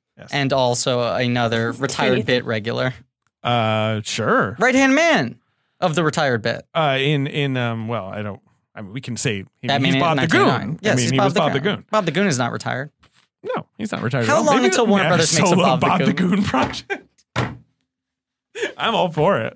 Let's do it. Come on, who's a good Bob the Goon these days? Who's this generation's Tracy Walter? It might be Tracy Walter still. Just bring him back. Yeah. It's like a Nick Offerman type, right? Yeah. Like, that's this generation's Tracy Walter. Yeah. But he's peeping. It's a bad peep. Bad peep. Well, that whole scene is so that whole sequence, the whole job, and I love all that New York, color and care, right? Yeah. Like, and just the idea that there's going to be a guy doing spoons on a corner who'll like know something, like like everything's fun, and that's where you have Matthew Modine doing the doo-wop. Sure. Which is like a lovely delayed joke. I filmed it on my phone because I love it so much. Well, and then he's like basically he's in Chicken Licken. Oh yeah, she throws a milkshake and then he turns. And people sort of clap. Head. There's kind of some like the one job, if I were ever to be in a movie, the one job I would want is like the woman who's just like, you tell them, girl. Yeah. You get them. Yeah. It was great. They show up for like 2 seconds. City, you mess with all of us, Green Goblin. Yes. But I love Chicken Licken, Green Goblin. Okay. I love the uniform. He's mad. I love the uniform. Yeah, I love the uniform. Dirtbag. Her weird captains, with the I'm a sucker for epaulette fast food uniforms. Yes. It's so weirdly formal. Yes. Right. I love all the sort of theater he does of trying to sell her on the idea that no one's looking. Where he like oversells her. I will close the lock the door. Yes. Curtain for your privacy, madame. Yeah. But then the fact that she just he's like, well, give me the uniform back. And she's like, fuck you. And then spends the next 20 minutes wearing just this weird captain's jacket over a bra. Yep. She's Michelle Pfeiffer. She's fucking Pfeiffer. There's a thing that the Podcast The Ride guys talk about a lot. It's not unique to them, but it's something I had never heard of before them, and now I think about a lot, which is this principle with theme parks of kinetic energy. That the thing that separates like a Six Flags where we went. Are we talking about MCU movies right now? No. Sorry, I wasn't paying attention. No, I went to Six Flags. I do. Great Adventure. Wow, what a thing. That was a great adventure. I actually like Six Flags better than Disneyland. That seems like a scorching hot take. I've never been to Disneyland. You kind of ruined the exact thing I was about to say. Griffin. Finish what you were saying. Went to Galaxy's Edge. Thing I Edge. spoiled for you. You went to Galaxy's Edge recently. Yes, I did. Oh, you did? That's right. You're the only Galaxy's Edger. Yeah. Yeah, you're on the edge. I was edging. You've edged. You've gone straight edge. Did you enjoy it? Galaxy's Edge was fun. It's so funny. Disneyland. I felt like David in Six Flags. Wow. Had you ever been before? Well, I've never been to Disneyland. I've been to Disney World. Okay. I have not been to Disney World since I was 18. David is taking I'm opening some Haribo. Sour Haribo with real intensity. So the thing about Disney is, because Galaxy's Edge is still pretty brand new, you have to book things that you want to do. So what we did, we have a set window. It's a little involved. Right. And I haven't been to Disney where I've had to plan my day. You know what I mean? And so this is the first time where I went with my friend Holland, and we were it was just it was counterintuitive to the magic of Disney, where we're like, we have to book this time slot, and then if we want to do that, and then Magic Kingdom, it was Halloween weekend, and Adventureland or whatever was closing by 7, and we wanted to go on the Tower of Terror, aka Guardians of the Galaxy ride, which was the only good thing over there. So we went over there, and then it was closing. So then we went over to the other part. Did you not get to go on it? No, I got to go on. It was just a 45-minute wait, and the waiting was rough. Waiting's rough. But that ride. Pretty fucking good. No, it's still fucking great. It's a funny but ride. It was just a lot of zigging and zagging, and we didn't game the system as well as we should have. Gotcha. It feels like something you more have to plan for. Whereas I would recommend, Six Flags, we just sort of walked up and we were like, all right. Right, exactly. We're trying to plan the rides a trip. were the most fun. Yes. I mean, the things I would suggest are, if you're going to do Galaxy's Edge, is to book it for maybe the end of the day. Because we we did the Cantina, which was packed still. Sure. But it was fun, but it was also I don't know, you're trying to drink, but we haven't really eaten, and we're trying to figure that out. And then what were the space drinks like? They were not good. Well, I mean, I had the milk, and it was kind of warm. I feel like I'm. But that was really non-alcoholic, right? No, I didn't feel like drinking at 2 fizzes? p.m. No, my friend did. It was good. Yeah, that sounds cool. Yeah. The Is other that the one drinks that were comes good and in full of booze. One comes in a porg. Right, I was going to say, there's a porg tiki glass? Yeah. Okay, and you get to keep it? Yes. I'm sold. It costs $35 to $40. I'm there. And then that's the thing. She didn't even say the price, and you're sold. She's like, that's why it costs $40. I want Yeah, and tell me how much I'm spending. Right. Yeah. Well, I mean, I spent $200 on a lightsaber. Of course. So I would recommend. One must. So the thing you can do is I built a lightsaber. It's very much like the make your own wand experience, in which they literally tell you like it's cool because there's like Jedis in there and they're telling you how it works. Sounds really but then they're also like, oh, some say the crystal chooses the Jedi. I'm like, that's fucking Harry Potter and you know it, but whatever. They have tried a little bit of that in like the cartoons or whatever. Like that you like search for your crystal. Like, give me a break. Yeah. Get out of here. But so you pick a color. But at the same time, no, Right, yeah. no, you close your eyes. They have you close your eyes, and then you like think about the color that you. They describe like which characters have had each color, and then they get to purple. And because I was personally between blue and purple, and then but when they got to purple, they were like, like it's different and unique and special. And then they only list Mace Windu, and I was like, yeah, I'm gonna fucking get purple. Yeah. All right, we're all Star Wars fans here. We haven't talked about Star Wars, but. By the time this episode is out, it'll have just come out. That is insane to think about. Can I will be throw out a hot prediction based on what we're talking about? Yeah. There's no way it doesn't end with a new lightsaber color, right? Like, no. I understand that every lightsaber color has been like debuted in the cartoons, but in the movies we've still only had blue, I think red, Rey's green, gonna make her and the purple. own. And then I feel like it ends with Rey with like a fucking gold lightsaber, right? Stripes. I would, Well, stripes would be good. Like a peppermint. Like the barbershop. Yeah, like the barbershop thing kind of rotating. Doesn't that just feel like the kind of thing Abrams is like, we got to do that? Yeah. You think that's going to be like the final image, or you think that's going to be a reveal just like, in the final fight or something? Rey, exactly. Be at the final she's fight. rebuilt his lightsaber, right? Doesn't she have like a cobbled back right now together? she has. I'm trying to even remember like what the status of her lightsaber is. Well, the lightsaber that's split in half is Luke's. Right. She has the pieces. Right. So she has the pieces. So it's presumed that she will use that. So maybe it'll be blue and something striped. Yeah.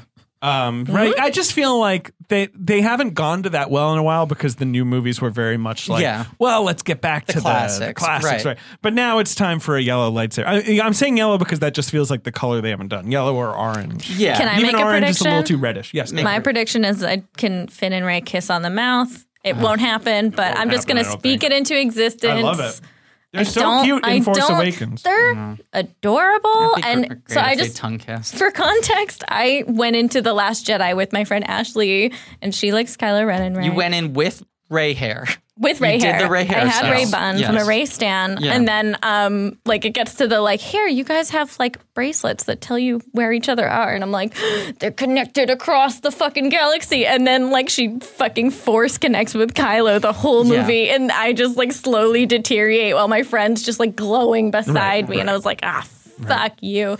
So I'm praying JJ. You think about me? Yeah. Did you say that to her? Yeah. I like to make a prediction. I love that movie. Okay, Ben's gonna make Here it comes. I think the discourse surrounding the new film and will be pleasant. We all love discourse. We all love discourse. We love discourse. 0% exhausted. Measured. It'll definitely be measured. That's true. He's right about that. And very chill. I went down a rabbit hole of watching Bad Faith. They now call themselves Why do you do this the to Fandom yourself? Menace. I have been doing it so much less. Fandom Menace. They call themselves the Fandom Menace. Woo! Yeah, go ahead. Give me some credit. I have been doing this far less than I usually do because usually every time I see you, I tell you 18 bad things I've seen online and you say, why are you exposing yourself to these things? You haven't done that in a while. I've not been doing that for a while. No. And I was watching the Star Wars trailer and then YouTube, as they are wont to do, started recommending Bad Faith. Right, they recommend Fandom Menace. Last Jedi is bad, and then that recommends to you, I assume, why Donald Trump will make America great again, and that recommends it keeps going. Right. And by the way, I do think he probably is the president that God chose. I've seen a couple of videos that changed my mind, but all it took was 3 videos, and I realized I was wrong. I was too easily triggered before. Right. But someone should take me away in an ambulance. But I was watching these bad videos, and these guys keep on making these grand sweeping statements nobody actually likes Rey. What? And I'm like, you cannot like Star Wars, but to act like she is universally agreed upon as a failure of a character, like it was the response to Jar Jar, is so wildly incorrect. Yeah, because they haven't met me.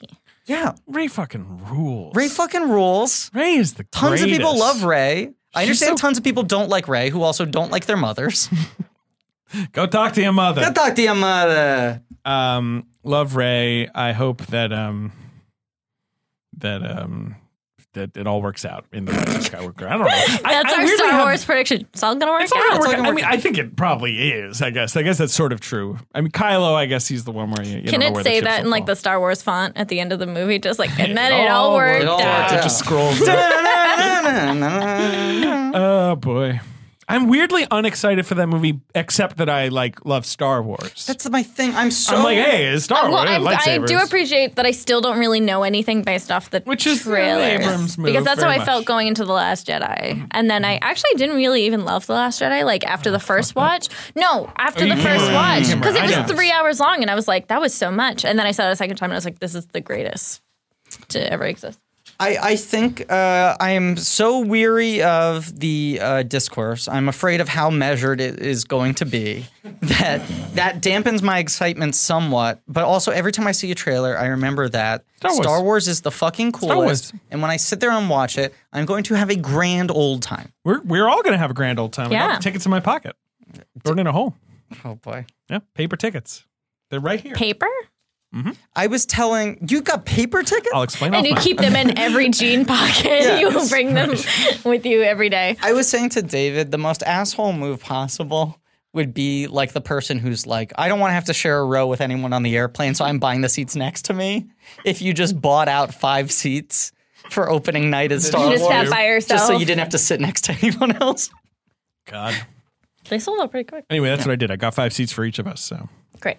Right, I bought like 60 seats. Yes. Wait, 5 seats for the 5 people in this room. No. David, Ben, Griffin, and Ben's Red Boy here on the desk. That's right there. He gets his own chair. He gets his own chair. Can we get him like a little tiny box of popcorn? Of course. Ben's little Red Boy. There is the Red Boy. Ben's looking at his Red Boy and want more Red beaming Boys. with He's pretty happy with the Red pride. Boy. I know like the Red Boys probably won't come back because they're going to do Knights of Ren, but like I want them. Well, but they have the all fucking die. Sith That's troopers. Ren Boys. The Sith troopers. True. The troopers are red now. Red troopers. They've like combined They're the them. new Red Boys Okay. / old Red Boys. Right. But as long as we've got There you Red go. Boys represented. Fashion. Is it Hey, like maybe the we'll get a graded- new color of Storm Boy. That's what that is. That's what that is. But I'm saying red, now what? Oh, sure. Blue, like You a know, Frost lightsaber. Trooper or, Forest. Well, it had Forest. I want glow-in-the-dark troopers. I want troopers with that sort of milky plastic. And then you turn on the lights. Bright green. Crazy. Yeah. So in Married to the Mob, Yeah. she gets the job. She gets the hairdressing Hey, job. Mambo Italiano. Mambo Italiano, mambo. This is the point I was going to make. Look at it, something mozzarella. Oh, look up the lyrics. Well, of course, gabagool. Gabagool. But the thing Only I can say that. that the podcast The Ride Boys talk about all the time is this theory at theme parks, which is kinetic energy, which is the difference between something like Six Flags and something like Disneyland. Right. Is that Six Flags is just like, make some good rides. Yeah. And Disneyland and, other parks of that ilk put a lot of energy into like, there's something kinetic happening around you at all times. Can I point out that they released crows when I was in Disneyland? We were walking into an entrance and we're like, there's a lot of crows. And then there was a murder of crows. And we're like, 100% Disney just released a murder of crows for like ambiance. But that's part of this thing. It's like That's nuts. design It's great. architecture. Six Flags does not do that. They just have them. Six Flags, they don't release anything. lurking in a corner. Design architecture that is like kinetic, have things in motion, have people performing in different capacities in different places. And I feel like Jonathan Demme movies have that. And the fact that this like series of bad job interviews leads to a spoon man giving her the tip on where she should apply, like feeds into that, where it's like, why make that some boring guy? Right. Yeah. Why make it a generic bar and like motel? Should have been Hannibal Lecter. It should have been Hannibal Lecter. But like, why not make everything that could be sort of like rote shoe leather or just like take it for granted, like this type of environment, Right. this type of guy. Which is very fun in New York. Some kind of, very New York. It is very 80s New York. And It's it's, very, Demme you never know is, who's around the corner. Demme is such a New York filmmaker, even though most of his movies aren't set in New York. He's A lot very, of them are, though. But he's very influenced by the New York sensibility and the way that like the East Village used to feel in the 80s and the 90s. I guess it's just this and Something Wild. I'm trying to think of other New York movies he's made. But most of Something Wild isn't in the city. Yeah, that's true. But he's from New York. That's what I'm saying. Yeah, I guess that's kind of Right? it. Yeah. But I think he like really nails it. And as someone who moved to New York and then like had to find shitty jobs. Yeah, right. Yes, 100%. Yeah. No, I know too. Jesus. Yeah. Do you guys? I feel like that'd be a fun thing to discuss. Like, what's you guys' experiences? Because you worked at the Disney store. Yeah. Well, what was everyone's like first shitty? Like, I'm in New York. I have to like figure shit out. My first New York job was at the chess shop. I think I've talked about this. Yeah. Which was a bizarre job because it was a one-man job running a whole shop. So it was kind of like cool in a way because no one was there to boss me around, but then also James Gandolfini might show up expecting to pick up a fancy chess set for his son, and you have to be like, "Oh, excuse me, yes, let me find it for you," and like you have to go in the back room. Extremely professional. And not say, like the most Where's stressful my fucking pawn? The most stressful person in the world to just stand there waiting is James Gandolfini, because him breathing is a whole fucking experience, and he just looks like he does not want to like wait a second waiting. longer. Yeah. He was one of not a jerk at all. Nice guy. Sure. Right. He was one of the only human beings ever to breathe in surround sound. It's just absolutely. Hey, I'm here to, and you're like, it's under you, Gandolfini. Oh, okay, and then you have to like go into the back, which was just like a fucking jungle of chess sets, and like you know what chess sets look like? Each other. Like there's not a lot of variation, and yet like some cost $30 and some cost $2,000. Yeah. Because they're made out of like Indian rosewood, and you know, like you got all the chess sets that say no child labor involved, and you're like, do the other ones have child? Like, what's that story? That was also a place. It was in the Village. It's closed now, sadly. There's still the other one's still open. Chess Farm's still going. Yeah. On Thompson Street.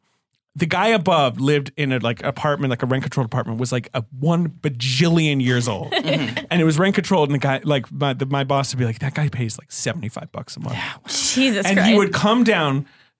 This is not mockery. This is just experience that I had all the time. The man was so fucking old that in between. How old was he? In between him leaving his apartment on the second floor and coming to the ground floor, he might have to go to the bathroom again. He might have to pee again. Because, like, it's just not working that well anymore, right? And so he would come into our shop and bang on the bathroom door, even if someone was in it, and be like, get out of there, I gotta go to the bathroom. And it was very stressful. Wow. He was so stressful. Wow. You know what's the thing I love about the hiring scene? Go ahead. That she goes in there, she leads with the fact that she went to beauty school. Yep. Then realizes she dropped out and immediately just pivots to, I'll do anything. Like she like tries to go in with like, oh my God, this is a thing I actually have some area of expertise But I think she kind of knows though. Yeah. Like, she looks in a mirror that says, are you ready for a new you? Yeah. Very cute. It's sweet just how much they take her in and are like. They give her a haircut too. Yeah. So then after all this. Good cut. But wait, Ange, what was your shittiest job? Yeah. My shittiest job? Yeah. My shittiest New York job. I mean, my shitty jobs were in London. Yeah, go ahead. Yeah. Where? Hey, why were you working on vacation? Weird. What if it was some like complicated rom-com plot? Like I gotta make the money back for my plane ticket. Yeah. You to fly he was yourself woofing. back? So what? Like a 1 week, 2 week job maximum? I wish. I lived in London. What? Jesus Christ. Go on with your job story. What was your Ange. bad job? Yeah. Oh, I would say like, well, my first like year here was like a waking nightmare. You were on Rebecca Bollness's Classroom Crush. I feel like you talked about this a little bit. Yeah, if you guys want to hear about shitty. I moved here. I broke up with my boyfriend. I moved to New York. I immediately got the flu, which like at the time I did not know it was the flu, but like when I described it like later. The walking flu, yeah, yes. I was crashing with my brother, and I can say this now because he's since moved, but bed bugs were a factor. Oh, boy. Yeah, it was rough. Oh, boy. And then I was also like, I was kind of doing some work for my cousin back in Massachusetts, but that was like fading. So I was like, I need to do something quick. Mm-hmm. My brother's friend, Harry, who you guys have met, is a chef in New York. And Chef Harry. Yeah. Worked at Alamo, no longer works at Alamo, but he worked at this place called STK in meatpacking, which if anyone has ever been there, it's a nightmare place. But he was a chef there, and he was like, I can probably hook you up with a hostess gig. At STK. At STK. Ooh, that was my first. And I remember That's I got there. basically like hustlers. Like the type of clientele who are coming in. Yes. Are the guys from Hustlers. I worked there for a very long time before realizing like how many sex workers walked in and out of that place. And like a lot of sugar baby situations. But also weirdly like parents who brought their children and stayed until like 11 p.m. and are like, should we call like services or something? Because this is bad. People fucking in the street on a Sunday. Well, we all looked. regular. Well, also because the window was baby. blacked out, so we could see out and they couldn't see in. So like a couple people at brunch, and then like half the staff just like watched a couple go at it on a car once. On a car, on top of a car. Yeah. They were feeling themselves. Sex. Genuine. But yeah, that was like my first like roadie. I like met the manager and I was like, I've never worked in a restaurant, but I'm like, I work really hard. I'm a real can-do. Yeah. Right, I'm like, I work in retail. And then like all the other hostesses were like models who like hated everyone. And then sounds like a fun movie. It's actually. STK. I did not last long. I was there for like basically the summer. And I was also, and that's when I started the UCB internship. Hey. And so I like, right here to podcast. Here we go. So it was all worth it. Can I say, I found something on the Wikipedia that I'm very confused by. On our own Wikipedia? Yeah. Is it about London? Well, it says, every time David accidentally implies that he lived in London, England during part of his childhood, Ben and Griffin act like it was a shocking revelation. See, this is never heard before? Yeah, this has come up. I've never heard about this. No, honestly, I don't listen back to episodes like David does. It says we milk it for all it's worth. I don't think that I can't think of one time that's happened. Bone milk it for all it's worth. That's very possible. Anyway, if anyone gives you shit online, Ange, you can just nuke them. You run the social. Destroy. Nuke them. Or directors. Cancel the fuck out of Ben, them. what was your bad New York job? When did you move here? Because I started going to the new school in 2008. Mm-hmm. I think. Maybe no, 2006 maybe. Yeah. So yeah.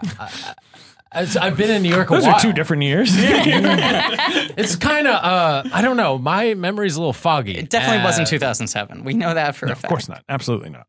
Why? No. But I got a job in construction. And I had no experience. You talked about this on the show, haven't you? Yeah. I feel like maybe we've only talked about it. It might have come up. But you built the Empire State Building. I did. It does kind of seem like your style now that you mention it. It is very big. I love that. Yeah. And it took a while. Yeah. No, and so the thing I learned with working on a construction crew is people like me have built the house that you live in. And that is very scary. Sure. So your point is no house is safe. No. Yes. So what, not Jimmy Carter. Yeah. Jimmy Carter built my house. Well, okay. Yeah. It's just Ben's and Jimmy Carter's. Married to the mom. Yes. So she gets Modine sees her in the elevator.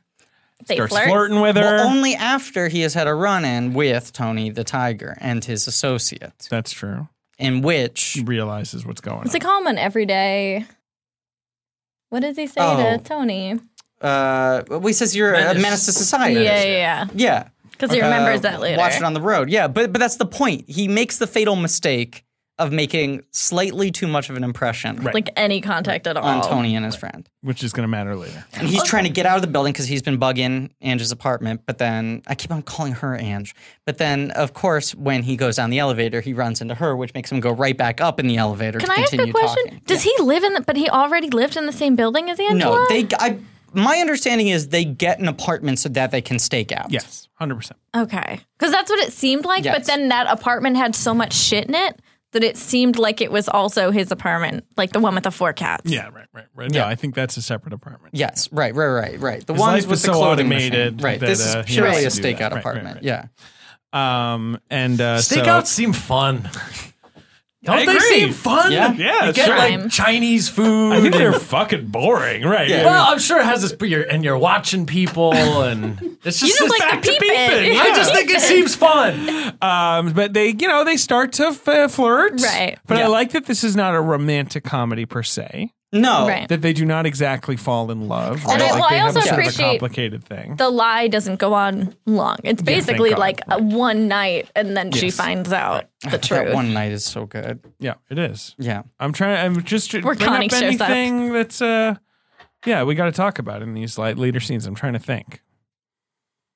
Well, there's the burger shooting. Right. Oh, he loves. Oh, right. Yeah. Wait, can I right. just say my favorite bit leading up to that is they're like, where we're going, Burger World. Yeah. And then like the two mobsters driving behind them and are like, oh, the place is terrible. Why do we have to go and there? then they're singing the song. Dean Stockwell's. I forgot about that. That's really fun. Yeah. Right, there's that side plot that Stockwell himself is in trouble. Right. Right. Yeah. Right. But that's a really good scene. Yeah, where yeah. Stockwell has these like they got a different guy, right? Like Yeah. Two monsters show up. He shoots at them with two guns, kills them both, and then he goes, the clown. Right. He doesn't recognize the clown, who is, of course, Chris Isaac. God, There's he's so many weird casts. Like Chris Isaac is Chris the clown. Isaac, yeah. David Johansen as the priest at. Yes. Did you notice that from the Right. New York No, Dolls? Yep. no. David really? Johansen plays the priest. Man, at Demi must have just Baldwin's been so funeral. cool. So cool. Hanging out with these cool people. Yeah. They could swim into Cambodia and stop Yeah. making sense in his off time. Yeah. What a cool fucking dude. Cool fucking dude. Did you notice his cameo in the movie? Yeah, he's the guy getting off the elevator. Yeah, right? when they're in Miami. Yeah. And there's a guy in like a tropical shirt and his Oh, with pregnant the wife? wife. That's him? And that's Demi and his wife, I think pregnant with one of their children. Good looking guy. Good looking guy. He is. A sweetie pie. He is a sweetie pie. But yeah, no, Stockwell's so good. Yeah. He just kills all that. And Well, then it's as also- David and I learned, he would stayed in character the whole movie. Wild. Do you think he wore the like white suit the He whole had time? to have. He Right. must have kicked open the trailer door.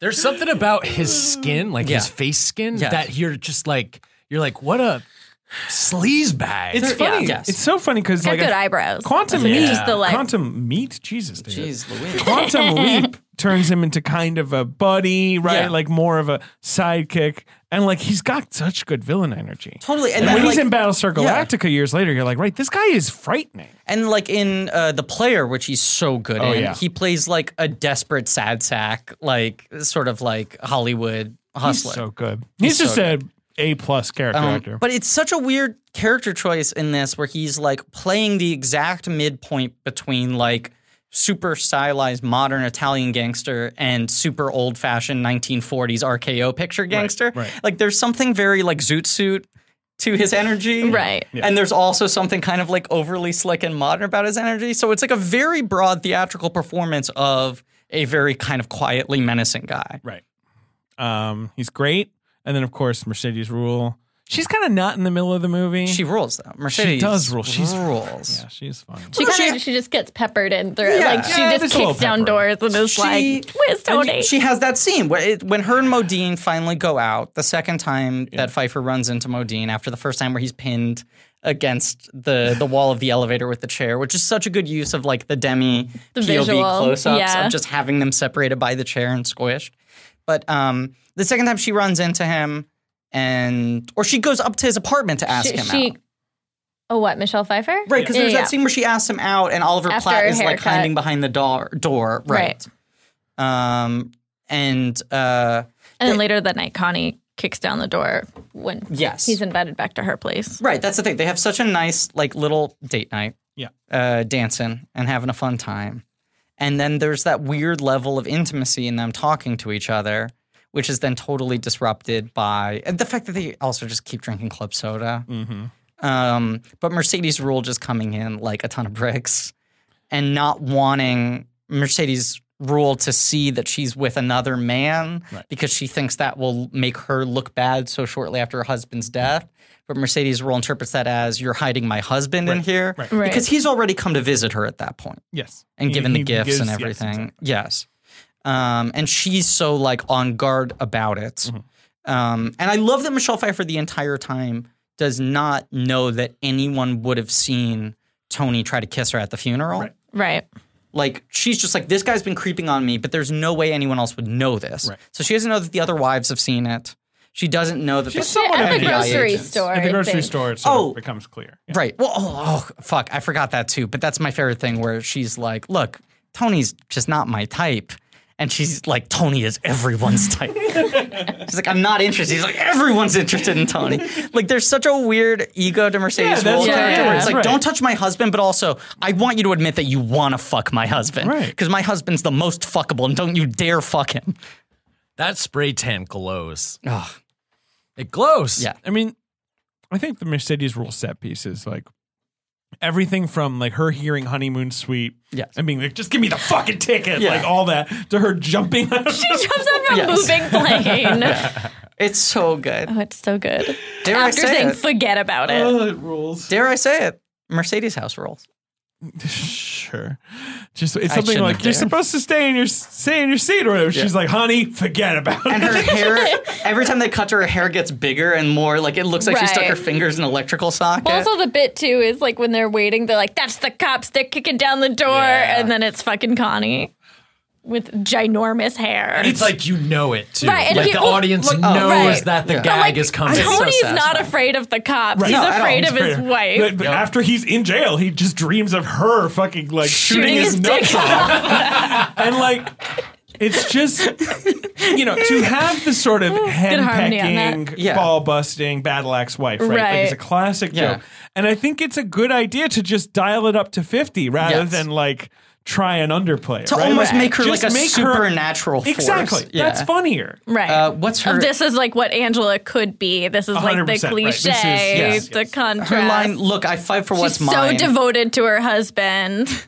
I fight for what's mine. I make no apologies. You can call me a ball buster, but it's just the way I am. Right. I like that. Like, she leaves and she was like, I was wrong, but like, I got my eye on you. Yeah. I don't care. And it's so great that like her like springing up in bed in the morning, like being like Terminator. Tony, right? It's just like he didn't kiss me goodbye. Oh, like I need to be on guard about this. And he's so scared. He's like, Connie, in the airport. Yeah. Oh god. Yeah. They're trying to like quietly escort Michelle Pfeiffer onto the plane, right? And then so that because the showdown in the movie is they reveal to Angela that they are. Right? She finds out that they're the cops. Yeah.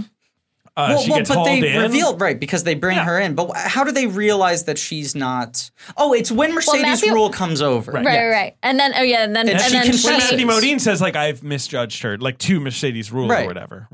Right, but he sort of admits Pfeiffer confesses everything, sort of explains the situation. Not knowing he's a cop. Right, hitting on her. And he realized she's been fully taken advantage of by everybody. But also the most romantic thing in the world that they just literally spend the night fully clothed in bed together. Yeah. Holding each other, I find really, really sweet. It's a very Griffin thing, yes. Oh, it is so Griffin. It is such a Griffin move. It really is.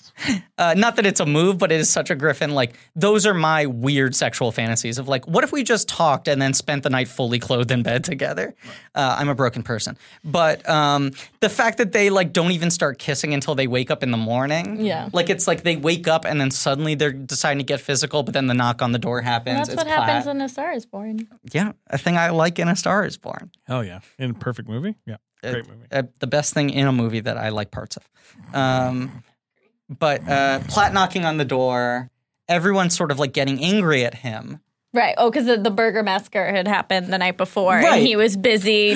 Well, I also love. Can we just talk about how he's like, you know, I misjudged you, and he's getting into bed with her. While he's doing that, he's taking all the bugs that he planted. Yeah, so good. But right, that they are like, there's a massacre happening, and you were like getting laid, and he can't explain to them that they didn't have sex. Sure. But also that he knows that she's innocent, but that he's not biased. So they're just like, you're in too deep on all of this. Your eyes off the ball. You're fucking off. We're bringing her in. We're making a deal. Right. And this like gross intimidation scene. It's great. It's just, please, like, just have them not be heroes. I love it. Right. And to have them be like, we will put you in jail for 10 years for donating everything you own to Goodwill. Right. That's trafficking. It's just classic, FBI But like, you've seen that in any like kind of cop show, which is, but like when you see it when the characters obviously like trying to protect their husband, Angela, like all that shit. But then he'll go into care, and they also use her employer as leverage, like so awful. Oh yeah, right. But the fact that like the only way for her to get out is to now reaffirm the way everyone views her. Like, she's trying so hard to get away from this perception, and they're like, your only way out of this situation is to play up the mob wife stuff, seduce Tony. Right. lay a trap for Mercedes Rule. Right. You know, like all this shit. Like the only way out is like through. And she has to do this like uncomfortable theater and like resubmit herself to the world, show up, interrupt a meeting with Grandpa Munster. Right. Totally seduce Tony. Hang out with Tony, who's been like aggressive and gross nervous. to her. It's scary. It's like, you know, it's the big She lie. plays it so well. And she plays it so well. Yeah. And then we're in Miami. Great place to end a movie. Yeah. Always a good place to end a movie. Right. And they're just like Miami Showdown. so fucking well done. Like if I saw a mainstream comedy with a moment like this in it, when Modine walks in, makes the fatal mistake of doing the head nod, right? And then you just see the exact same piece of coverage repeated 5 times in different devices, With different outfits. Costumes. And then Tony walking over to the mirror, Mercedes Rule coming over his shoulder Right. and saying, if you wouldn't believe this jamoke, you know, the look of this guy she was actually with. Right. And he just puts it all together. But the fact that that's entirely visual. I love it. It's And, so and expressive. just that it's like, yes, let's exit reality for a second. It's We're fun. in a movie. Who cares? It's fun. It's a movie. Exactly. This movie is so in love with the fact that it is a movie. Hell yeah. And the opportunity of like anything you can do in a movie at any point in time. Yeah. But I love that they like break Modine by like appealing to like, this guy seems like fun. This guy's a one-man party.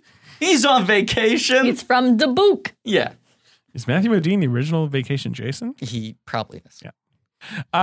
No, come on, the shootout. It's so fun. So fun. I don't like anyone except for Angela. I'm cool with that's why I like Any it. of them getting shot. Yeah, it's just and also there's the guy I like gets the shot. penthouse though. I didn't want the penthouse to honeymoon get suite. ruined. Honeymoon suite. Whatever. Yeah, the guy gets shot and he's like, "Oh, you'd have to do that." Like, Yeah. those are his last words. Like, I love the weird sort of like gross, cartoony, like where it's like Right. kind of scary, Yeah. kind of funny. Once again, no blood.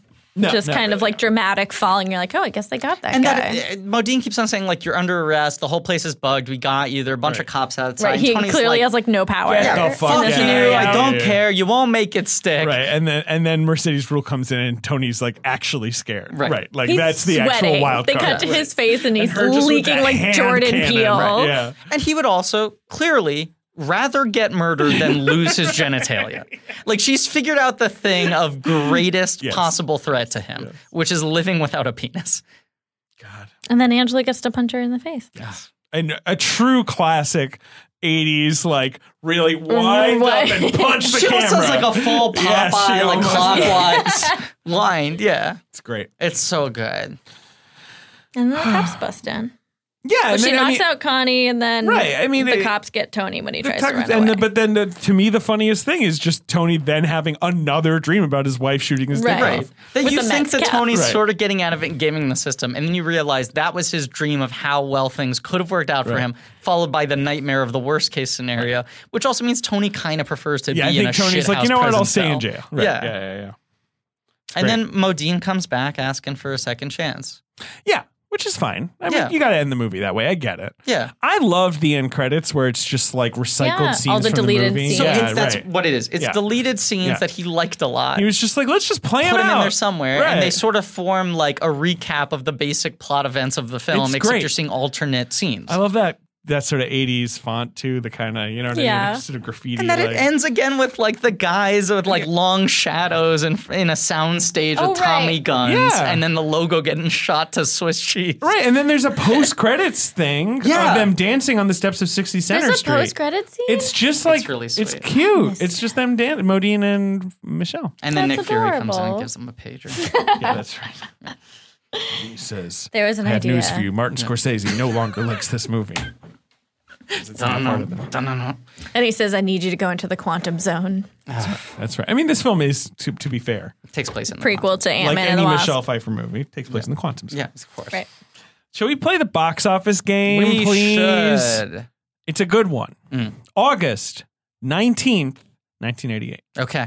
Married to the Mob opens number 7. Not in the top 5. Not a big hit. No, but it did end up grossing $21 million, Okay, which did is pretty well. double its budget. Gets an Oscar I nomination. don't think gets a bunch anyone of was critics particularly awards. Yeah. upset about this movie. I think National Board of Review gave supporting actor and supporting actress to Rule and Stockwell. Let me give you, I think you're talking about the National Society of Film Critics. They're much better than the National yes. Board of Review. No offense to either organization. Pardon my slip. So you have Stockwell got an Oscar nomination. Michelle got a Golden Globe nomination. It got a Golden Globe for Best Musical or Comedy? No, just Michelle. Just Michelle? Just Michelle. What a shame. National Society did give, as you say, those 2 acting awards, and New York Film Critics also gave Dean Stockwell their award. Okay. So number 1 at the box office is a horror sequel. We're kind of just discussing it. Oh, because you've been going through the franchises. No, but it's, Well, take what? your guess, but no, it's not that. But I'm saying we were talking about you're trying to go through all the franchises. That's true. It's true. Okay. Yes, Is it one of the franchises? It is. What number film is it? 4. So it's not Jason. No. Is it Halloween 4? No. It's not Nightmare on Elm Street 4? It is. It is. And what's the subtitle? And that one is The Dream Master? Correct. Made $50 million. Yeah. We were saying that's the highest grossing one. That's why I was saying we actually kind of were discussing it. It opens to $12 million this weekend. Yeah. Big hit. It's my favorite horror franchise because even in the lesser entries, you have like weird, like surrealistic, this is like why I love sequences. Exactly. I mean, that's what it's always had going for it. Now, number 2 is a Western. Freddie, terrific guy, known for 15 years. Is a Western So he enjoys his social. with many a cutie in the cast. Some of his women are even on the younger side. We've done that. Okay, We've done that joke. I know, but I'm just going to keep doing it because the world's terrible. Okay. It's a comedy with many. No, a Western. A Western. Oh, is it Young Guns? Young Guns. The Young Guns. Give me some of the cuties. Sheen, Estevez. Yes. Is Slater in that? No. Lou Diamond Phillips is. Kiefer Sutherland. Oh yeah. A young Dermot Mulroney. Ooh, Jason Patrick. Not that I know of. Jack Palance and Terrence Stamp round up the youngest. So young. The youngest actors of their day. Young Guns. Young opening Guns. to, this is its second weekend and it is made $16 million. It's on its way to 44, but a classic Brat Pack movie. I wish someone would do a movie like that today where it's like we just put all the guys. Chalamet. Next wave. Michael B. Jordan. Yes. Right? Like any guy in their 20s who's Right. hot stuff. Yeah. Like, I don't know. Put Lucas them all in Hedges. there. Yeah, right. The guy from Waves. Kelvin Harrison Jr. Put them all in one movie. All right. Along with Tommy Lee Jones. Yeah, right. Number 3 Yeah. is quite a big hit of the year. Good movie. Action film. Quite famous. Big hit of the year. Oh, yeah. 1998. Oh, yeah. Is it a sequel? No, but spawned It many. spawned many. Many sequels. It's not Lethal Weapon. No. It's his secret. I believe Die Hard. Oh, well, that gives it away. I wasn't sure. No, and you might have to cut it out because we can't have that leaking out to the public. Die Hard knows it's It doesn't. Don't tell me. Okay, don't tell anyone. Die Hard. Yes. Good movie. A great film. Real good. A perfect film. Number 4. I rewatched it last year when Skyscraper came out, and I was like, I just want to watch Die Hard. Agreed. Number 4 is a big comedy of the year, Oscar winner. I've only seen it once. I remember finding it very funny. Fish Called Wanda? That's correct. Yeah. Few comedies win Oscars. That's true. That was kind of a giveaway. Well, all right then. Yeah. Kevin Kline, of course. Is it that is the oldest Best Director nominee of all time? Charles Crichton? Yeah. That sounds right. I think he was like He was 87. real old. Yeah. And he hadn't made a movie in like 50 years. Yes, and he was like an old ailing guy. It was crazy. It's nuts. Good movie though. Yeah. Number 5 is a movie we discussed. Oh, I finally threw the mouth organ. That is also one of those movies that I have not seen since I was a child, remembered liking, wonder how it would play for me now that sex is not a supernatural concept. Do you ever have that experience where like you watch a movie you watched as a kid and it felt like a fantasy film because sex was like a prevalent element? You're right. It might, yes. And you're like, oh, this now just feels like a workplace comedy. This is like the commonplace elements of being a human being. Number 5. Uh-huh. It's got a big star. We talked about it on this episode. This specific movie talked about in this episode is a cocktail. It's Cocktail. Kokomo. Yeah. Aruba. That's where I want to go. He's doing this. Big hit. Huge hit. Tommy couldn't miss. When he rains, he pours, I believe is the tagline. It's got a great tagline. A film based upon, do you guys know this? I think I do, but go ahead. TGI Fridays. When he pours, he rains. Yeah. That's a great tagline. It's a great poster. even though it's like, you're like, well, wait, what's the plot? It's like, I don't know. He's a fucking cocktail waiter. It looks like it would just be a character poster now. I know, right, exactly. It would be one. He would be the bartender in Thor. Is Brian Brown his backup? Wow. Yeah. That movie is based on TGI Fridays, which was originally a Hell's Kitchen bar and was the first singles bar. Right. It's so it's like a fun new concept TGI Fridays, in the 80s. Does TGI Fridays, the chain, now exist because of Cocktail? No. Cocktail was like the success of this movie. No. I think it had already started franchising out at that point. But when it was founded, I think in the late 70s, it was late 60s. Late 60s, geez. It was like the first like singles bar. Like, this is where you go to hook up. It's legitimate. It's not some Skid Row like Fleabag like joint. And there's the theatricality of like real mixed drinks, people like throwing the bottles and everything. And it was also, TGI Fridays created the velvet rope. Hey, man. Because it was like perfected by Janet Jackson, of course. Such a big deal to get in. Correct. That they had to put a velvet rope outside this like bar in like the West 50s or something. It was the East 50s, but yeah. It was like on the Upper East Side. It was by the Queensboro Bridge, I think. It's like a classic bridge and tunnel bar. Yeah, so bizarre. But it was huge, and by this point, it had become a nationwide franchise, and Tom Cruise was making a movie that was loosely based on the real story of the guy. Aruba, Jamaica, boy, I want to take her. Mambo Italian. Bermuda, Bahama. And now there's this whole sort of style of bartending called, it's like bar flair. Yes. And I worked with the guy who competed. Oh, and like bartending championships? And like competitions, and he was showing me all his like different like sort of like his routine, if you will. It's almost like figure dancing in that way. Yeah. And it was really impressive. He was flipping bottles all over the place. All because of TGI Fridays. Wow.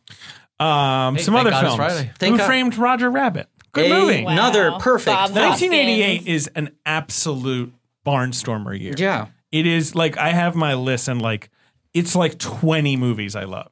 So what's your number one of 88? Roger Rabbit. I was going to say, Roger Rabbit. I think that's a really good take. Yeah. And above movies I adore, like The Last Temptation of Christ, which is very similar to Who Framed Roger Rabbit. Yeah.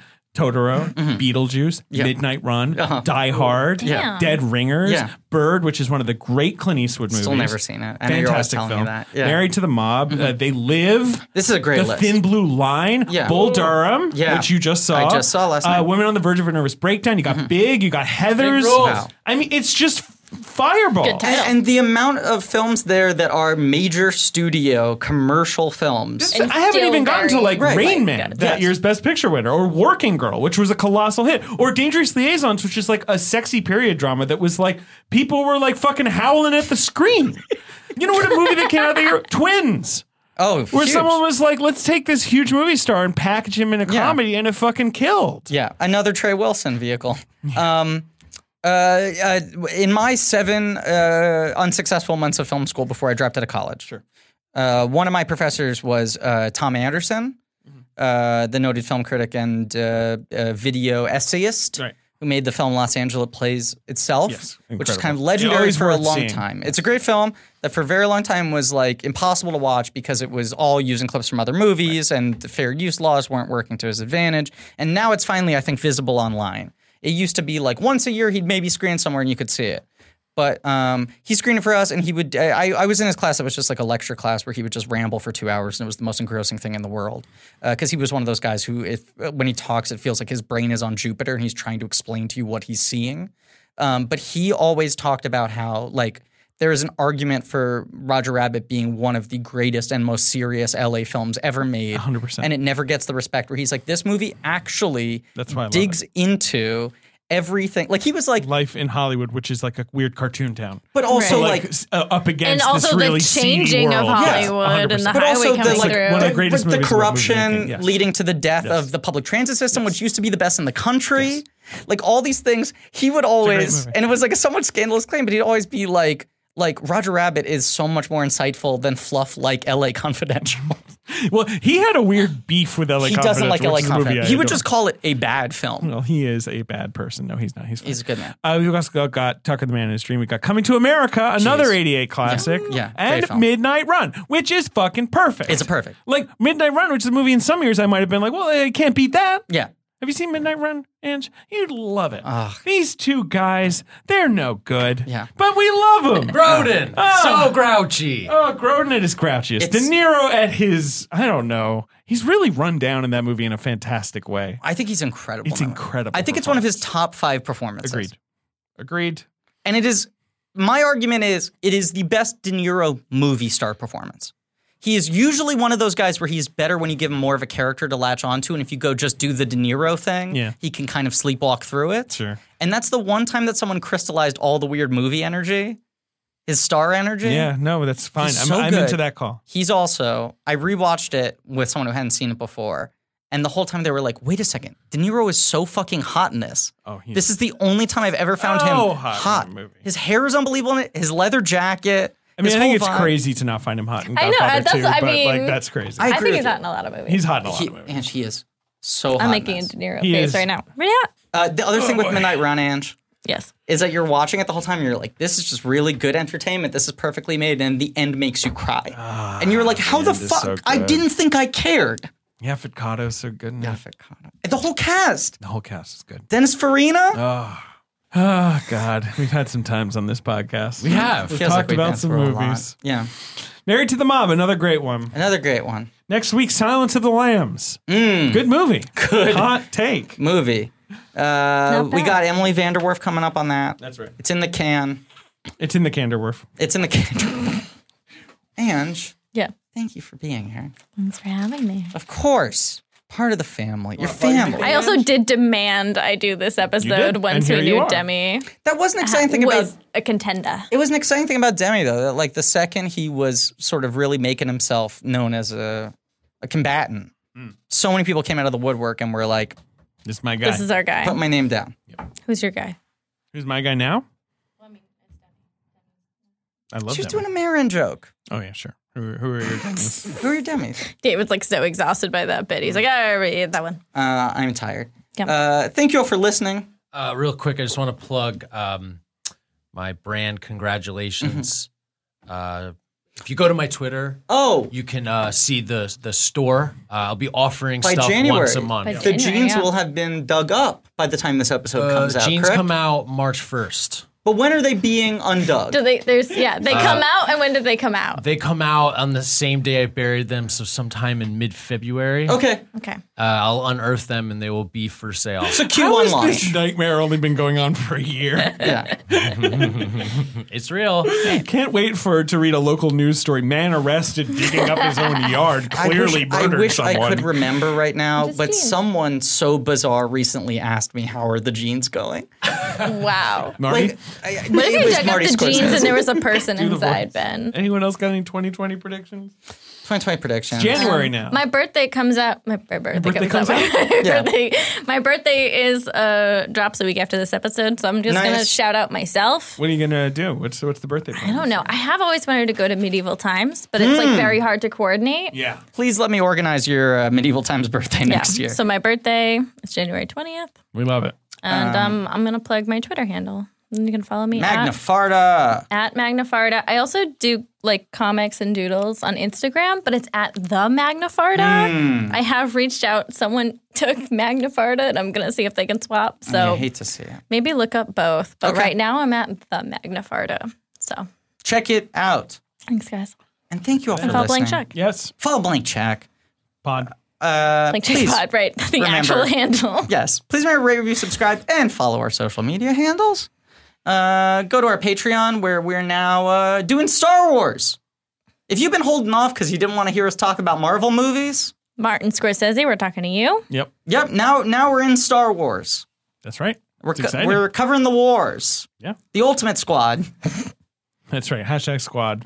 #squad. Yeah. But right around the time of this release, we just released, as long as we don't change the schedule, our solo episode, which comes earliest in continuity. Yes. And then on the 21st, we will have Rogue One with Chris Weitz, the writer of the film. Yes. Watching it with us. It's spilling a lot of tea. Yeah. He does a thing in the first... needed a whole roll of paper towels and Big Nice to clean up all that tea. Your coach, Jesus Christ, your couch was soaked. He does something in the first 5 minutes of the episode that blew my mind. Yeah. Yes. That I don't even want to tip my hand to at all. It was great. But it was perfect. We love you, Chris. Come back. Let's say he walked away with a big bag of comedy points. Yes, he did. So listen to that. Subscribe. Blank Check special features on Patreon. Next week, Sansa Lambs with Emily Vanderwerf. I'm skipping it. Thanks to Joe Bone and Pat Rounds for our artwork. Liam McGarn for our theme song. Angela Ferraguto for our social media. Woof, woof, woof, woof. All right. Yeah. David Dogson. Thank you. Yes. And as always, still not crazy about the Shrek franchise. Not good. Something. Boo. I'm right.